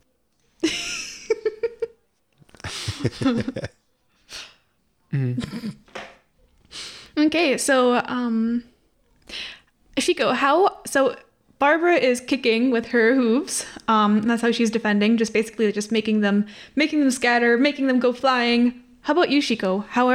Describe how you are defending the other half of the perimeter. It's simple, really. I looked at Barbara and I'm like, she's kicking and going all over the place, go hog wild. I need to start doing that too. And he starts roundhouse kicking and teleporting around and kicking these Shadow Cabal fellas. Roundhouse kicking him, and he kicks one and he poops off, and he kicks another. And that's his defense. So they're both kicking just in their own ways. It works. And you can flavor your carrots. You can do whatever you want, like flavor-wise. I could, but I'm taking after Barbara and I'm kicking. I can do that too. Okay. So, yeah, I would say between the two of you, you managed to waylay. I know. Probably about. I'm gonna say that Barbara does more because she's a horse. You get 50 of them. I like to imagine that Chico's is his kicks are very like no one's expecting it because he's a ninja and he just comes out of nowhere. So he's doing like one at a time. Barbara's just a horse. Yeah. Okay. You know what? You each kind of you take 50 of them each out of commission. Eight people still did get stabbed. And there are still a bunch. There are none left around the perimeter. But you know how it's like a filter. Some still manage to slip through, and they're still like going and fighting with the other giants. But you managed to get about 2/3 of them. Does Norage notice this? Does Norage notice the Cabal? I mean, you are very, like, emotions are very high. You are very focused on the fight with Carmani. You just got, like, smacked into the ground. And you're just kind of, like, getting up to catch your breath. I would say... I can roll for it, too. Yeah, give me a roll wisdom. Wisdom? All right. That is going to be a 6. 6. Yeah, no, you are way too focused on the match with Carmana. You see, like, your mother is still in her armor, her body on the ground. You see this Carmana just about to go at you. It is, however, your move. All right, then I think what I'm going to do is, as I'm getting up, as I'm getting up, I'm going to summon my burning brand, which was the immolation of Norage's arms. Okay, so that's going to be a 6 plus 3 is 9, but plus 1, because that's where the forward comes from fighting fire with fire. So it's going to be a 10 total. And which means I get 2 of the following tags. One of them being plus 1 damage, and one of them being thrown. It says near, so it's like a short range thing. So what I'm going to do is I'm going to get up, and I'm just going to kind of like toss these pole arms, like the 2 halves into center mass. So Norage is going to go for just all-in reckless attack. He wants to be done with this, and so he is just bull rushing her. Okay. Roll your attack then. All right, so that is going to be that's going to be an 11. Yeah, so 11 will do it. Okay, so I'm going to do my damage. I'm going to add 1 for the burning brand, and I'm going to add a 1d6 to expose myself to the next attack. So that is going to be, that's going to be 8 total damage. 8 damage. Well, with this blow, you incapacitate her. So yeah, with your arms all ablaze, you just channel all of your rage straight into her, and, well, after that, she's got one more fight left in her. What do you wish to do? Do you want to spare her or finish her off? No, Norage is going to, so when he sees the sign of defeat, he's going to, his arms are going to be undone. So now, like, the skin around it, instead of being dark gray, it's black, just like ashen. And he's going to slowly walk over, and he's going to accept the defeat of Carmana and offer to help her up.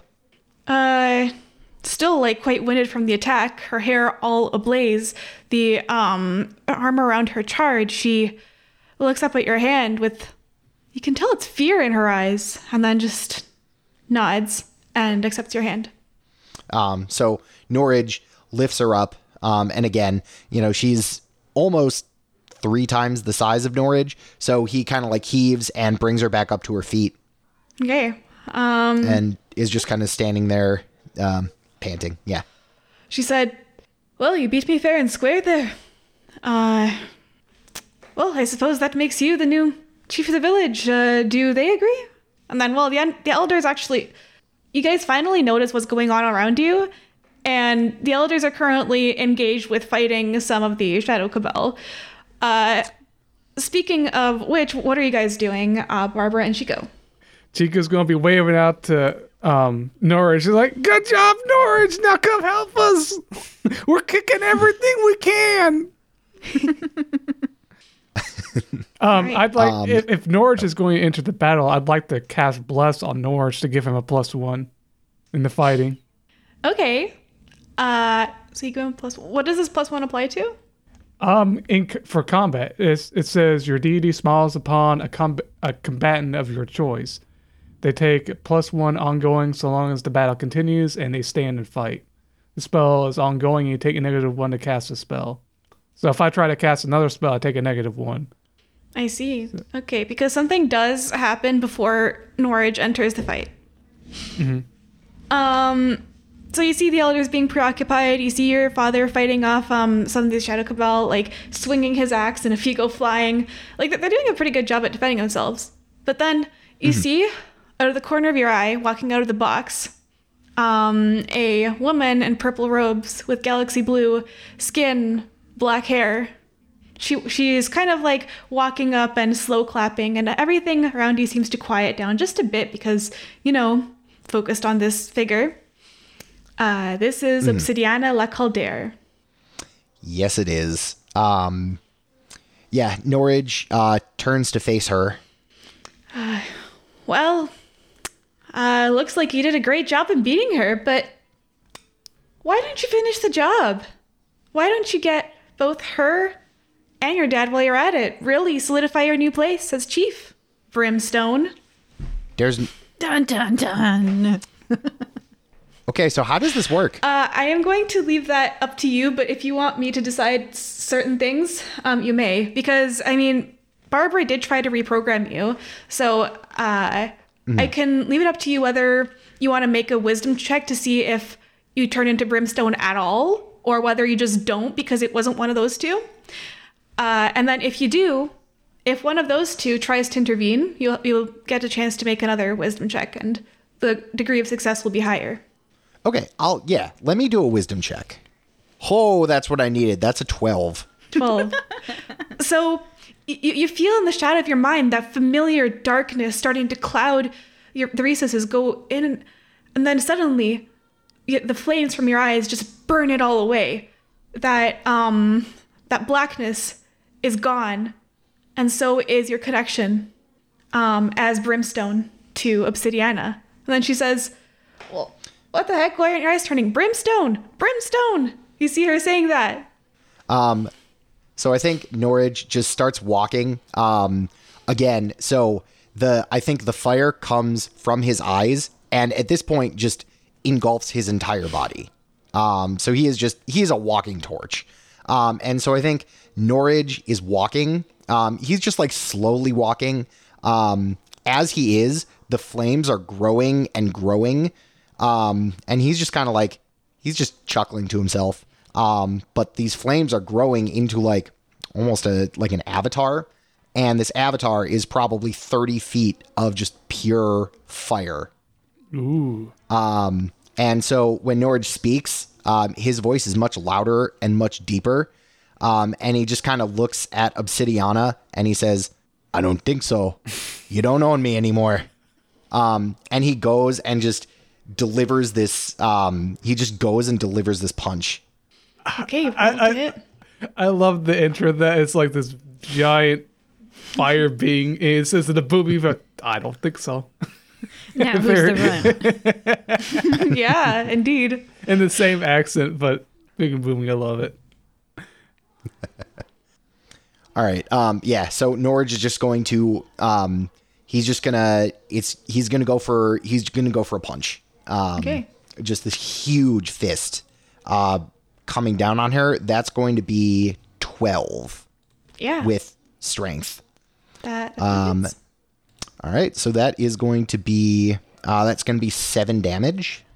All right. So you punch her with your giant, suddenly flaming strength, and obviously, yeah, that punch is quite strong. You see it go through her for a second, but then she starts to dissipate and then reform in this purple, dark sort of energy, and then grow bigger and bigger and bigger until you see standing in front of you a dragon that is about 20 feet long, which is smaller than you are right now. Is it a black dragon? It is a black dragon. Barbara, sort of look! purplish though. He just points to the dragon looking at her. It's a black dragon. Oh my gosh. If I cut out its heart, I can cure all the people here. Let's kick it. You know what I'm going to do? Yeah. So I'm going to use this ability, the Enkindler. And so when the Enkindler, I get to bolster the courage of others, rolling with charisma, and on a 10+, they shake off all fear and doubt, becoming brave in an instant. So let me go ahead and roll that, and I'll tell you what that is. Okay. That's going to be just a 10. Well, I mean, a 10 is still a 10 plus. So who are you bolstering, and what do they get? So I'm bolstering Carmana, my father, and then Barbara and Chico. All right. And so I'm gonna like address the crowd as this like giant being. And I'm just gonna say, giants. I need to do the accent. Hey, giants. All right. So we're in a bit of a bind here, but as the new chieftain of this place, we're gonna fight. We're gonna win. And we are going to take back what is ours. And so Norage is just gonna like take on the role of chieftain. Okay, Awesome. and with that, you bolster all of your allies, including your giants, including Carmana, who was about to assume the role of chieftain, and including your father, and yeah, you see this this dragon that would have been towering before this transformation of yours, but now you look down upon it. It looks like almost like a fragile being. Though you see it trying to like puff itself up and say, "You have no idea the power I wield, the power that was given to me." Yeah, she's gonna poison breath you. Okay. And you may choose between the following: to take the damage, to use up some kind of resource of yours, or to gain a debility. Because this is a heavy like blow. You know what? I'm just gonna take the damage. Okay. That is 9 points of damage. That corrodes right through your right through most of like what you're wearing. 9 points of damage. Okay. We're still up. We're still feeling it. All right. And what would you all like to do? Because now technically you three are all part of the same fight. So if I attack, I do 3 damage. But if I defend, I do 27 damage. So I'm going to put myself between Norage and the dragon and defend him. Okay. Roll for your defense because you only do the 27 on a 10 plus. Ooh, yeah, that's only a 9. I just do 9 damage. Yeah. How do you do this damage? Is it like, are you gonna use a potion to it? Are you gonna just kick the dragon? Are you gonna throw something at it? I'm going to use the nail polish to mark where the heart is and say, "Get me that heart." So I'm throwing a jar of nail polish at it. Throwing a jar of nail polish for that damage. Nail polish, my one weakness. It's just, like she looks at that and she's okay. I'll say that the way that this works is like is it the hollow brand? Oh, yes. So she looks at it. She's like, "Oh my, I want to wear that. That's so much better than what I've been wearing." And then by getting distracted, she opens herself up to one of Garrick Flesh Ripper's brutal attacks with an axe, and it just goes cleaving into the space where one of her legs connects with her belly. What about you, Chico? I'm also going to defend Okay. Norage. Like in between is like Norage came here to do battle and prove himself, and he's gone through so much, and we won't let him go down to you. We'll make sure he has a happy ending to all this. Take this, and I go to kick him. Go to kick. All right. Kick her in the heart or in the spot where she marked. Right after the axe comes. Yep. Do I have to roll for that? You do have to roll to defend still. Yeah. Mm-hmm. Oh, yeah, and it's con, isn't it? Yeah. That's a 12. Oh my Roll god. the That's a 6 and 12, the 2 yeah. plus, or 6 and the 4 plus 2. So that's 9 damage. Per hold, and you on a 10 plus, you hold 3. Oh, okay. Mm-hmm. When you or the thing you defend is attacked, you may spend hold 1 for 1 to choose an option. Deal damage to the attacker equal to your level. Mm-hmm. So, yep, so 27. Ooh. Yeah, pretty much. This dragon's trying to actually just fly away at this point.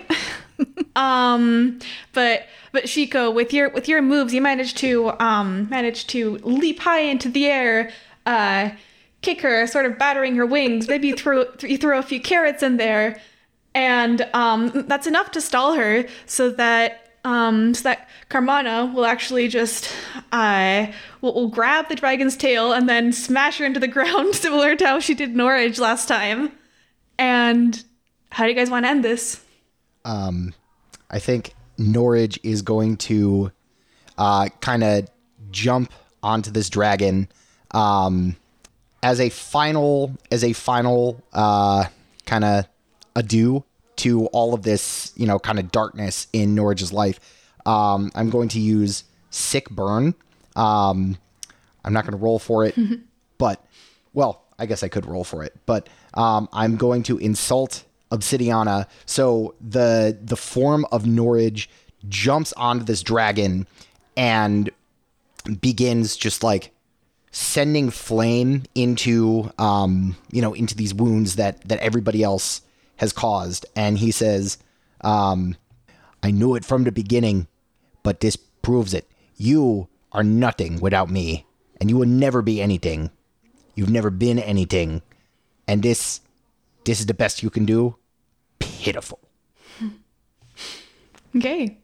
And with that, with the fire burning into her wounds, you see her form recede, and it's back into, well, Obsidiana as you knew her, just that, just with some draconic features. And she kind of like looks up at you, coughs one last time, and says, I should never have accepted that. It was useless this entire time. And then she just, that was her last breath. Quick, cut out her heart. We did it, everyone! We did it! We're so excited. I mean, who's the one who cuts out her heart? Is it going to be you, Barbara? If no one else is going for it, I need that heart or those people are going to die. Very true.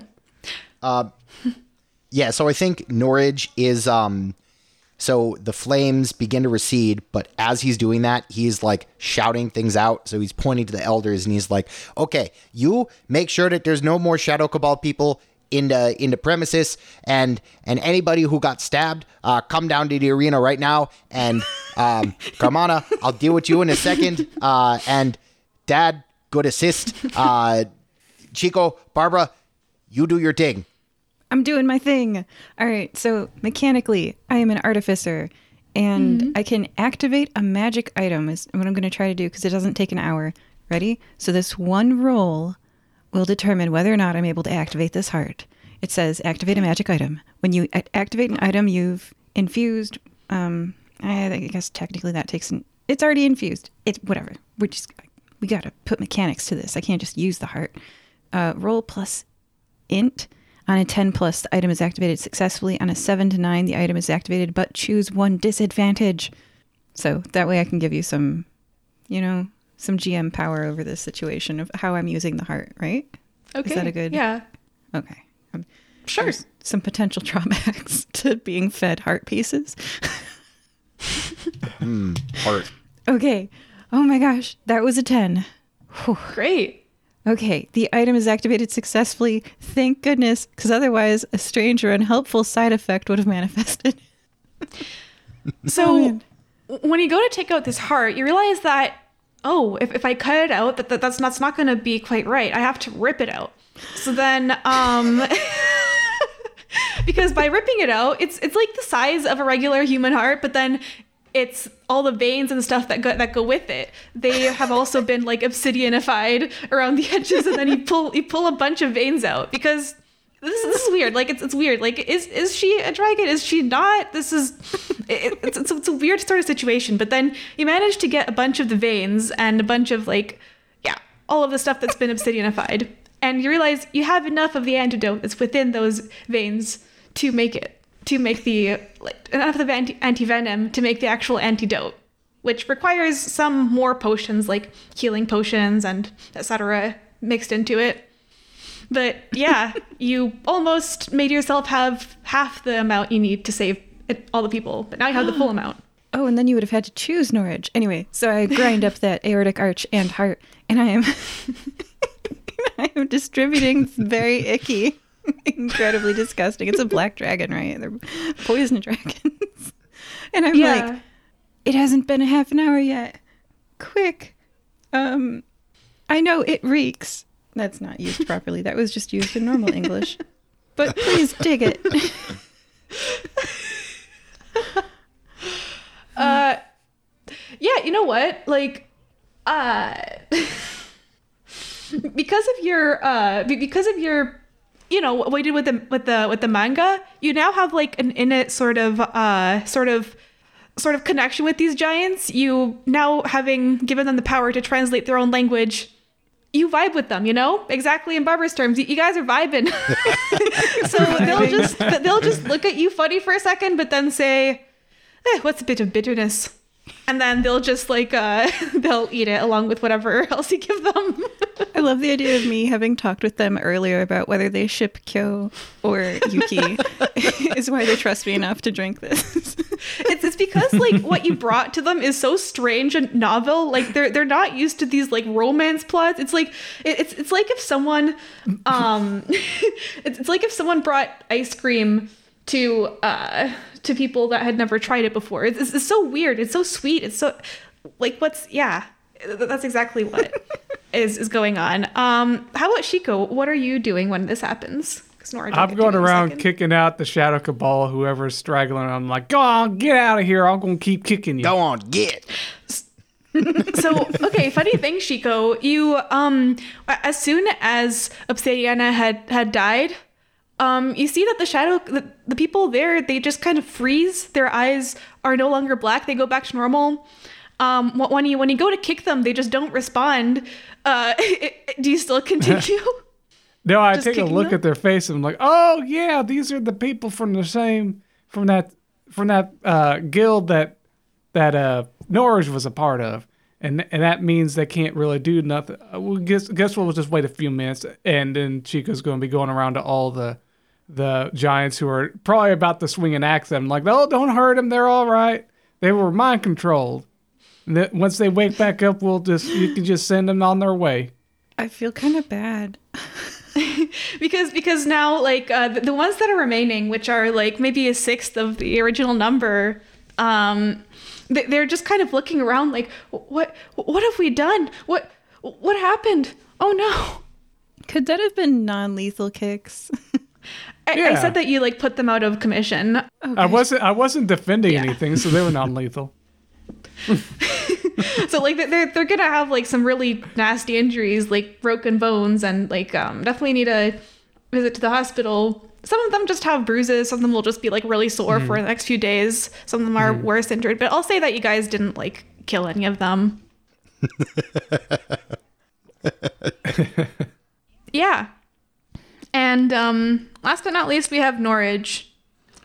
So your father comes up to you and he says, Wilson, what you did there was amazing. I mean, even if whether you succeeded in this trial or not, if you want to have a new name, it can be Firebrand or anything you choose, or keep the name Norage.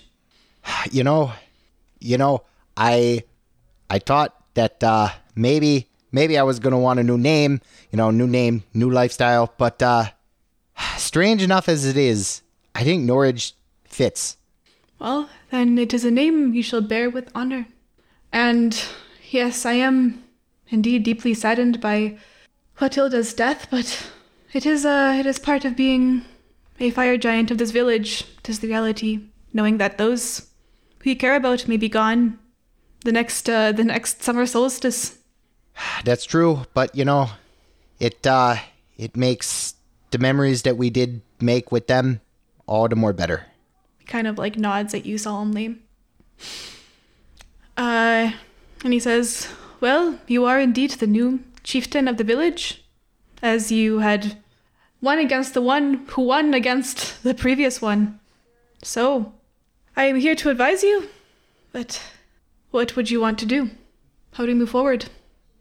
Well, at the very least, I have to run back to the guild, get some of my stuff, bring it back up here. But, I want to be able to take this village, move it into the next step. What I found in this battle, rage, anger, it's a really great thing to do.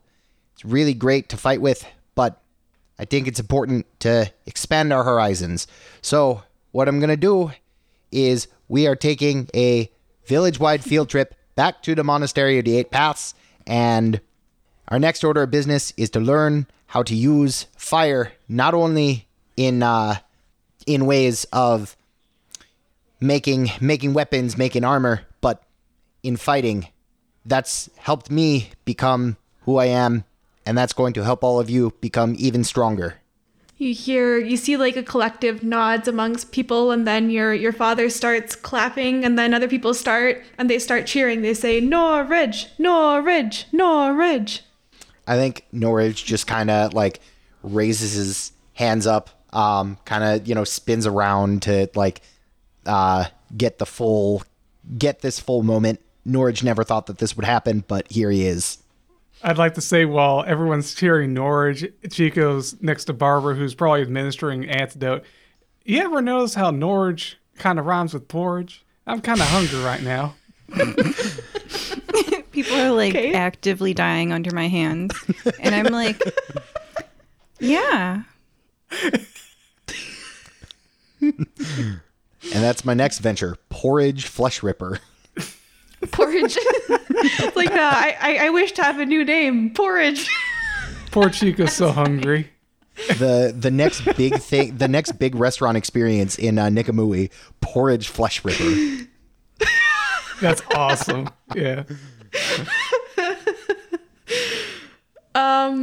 Okay, well, I mean, that is the end of the episode. We have Barbara administering the antidote, having learned a few new potion recipes and having done some that she never... Did you think you would make a potion that would translate manga into giant? Or like into whatever the language they read? Gotta love learning new things. Oh, yeah. We have Chico, who has demonstrated amazing ninja skills, communed with a goddess who has spoken to her himself, and also made a straw doll that was absolutely crushed by a child, thinking it was him.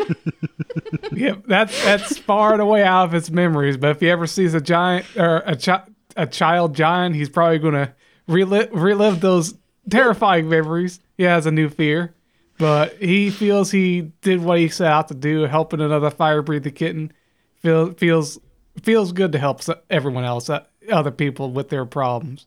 And Norage, wow, like so much has happened this episode. So much. Well, being chieftain of a village is hard work, but somebody's got to do it. Okay.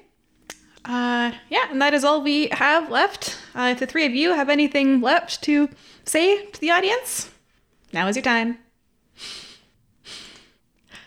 All right. Not really. Oh, yeah, go ahead.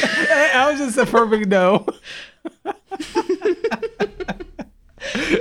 Yeah. Okay. Well, thank you for joining us on Fire Breathing Kittens. Hope you enjoy the next one. Bye. Goodbye. Bye. See you later. It's that part of the show where we tell you about a podcast you might enjoy. Have you heard of The World's Dumbest Criminals? World's Dumbest Criminals is an upbeat podcast about deadbeat crims. If you're keen to hear about the most ridiculous, bizarre, and downright stupid criminals and crime stories in the world, this is the podcast for you. Check out World's Dumbest Criminals, a podcast.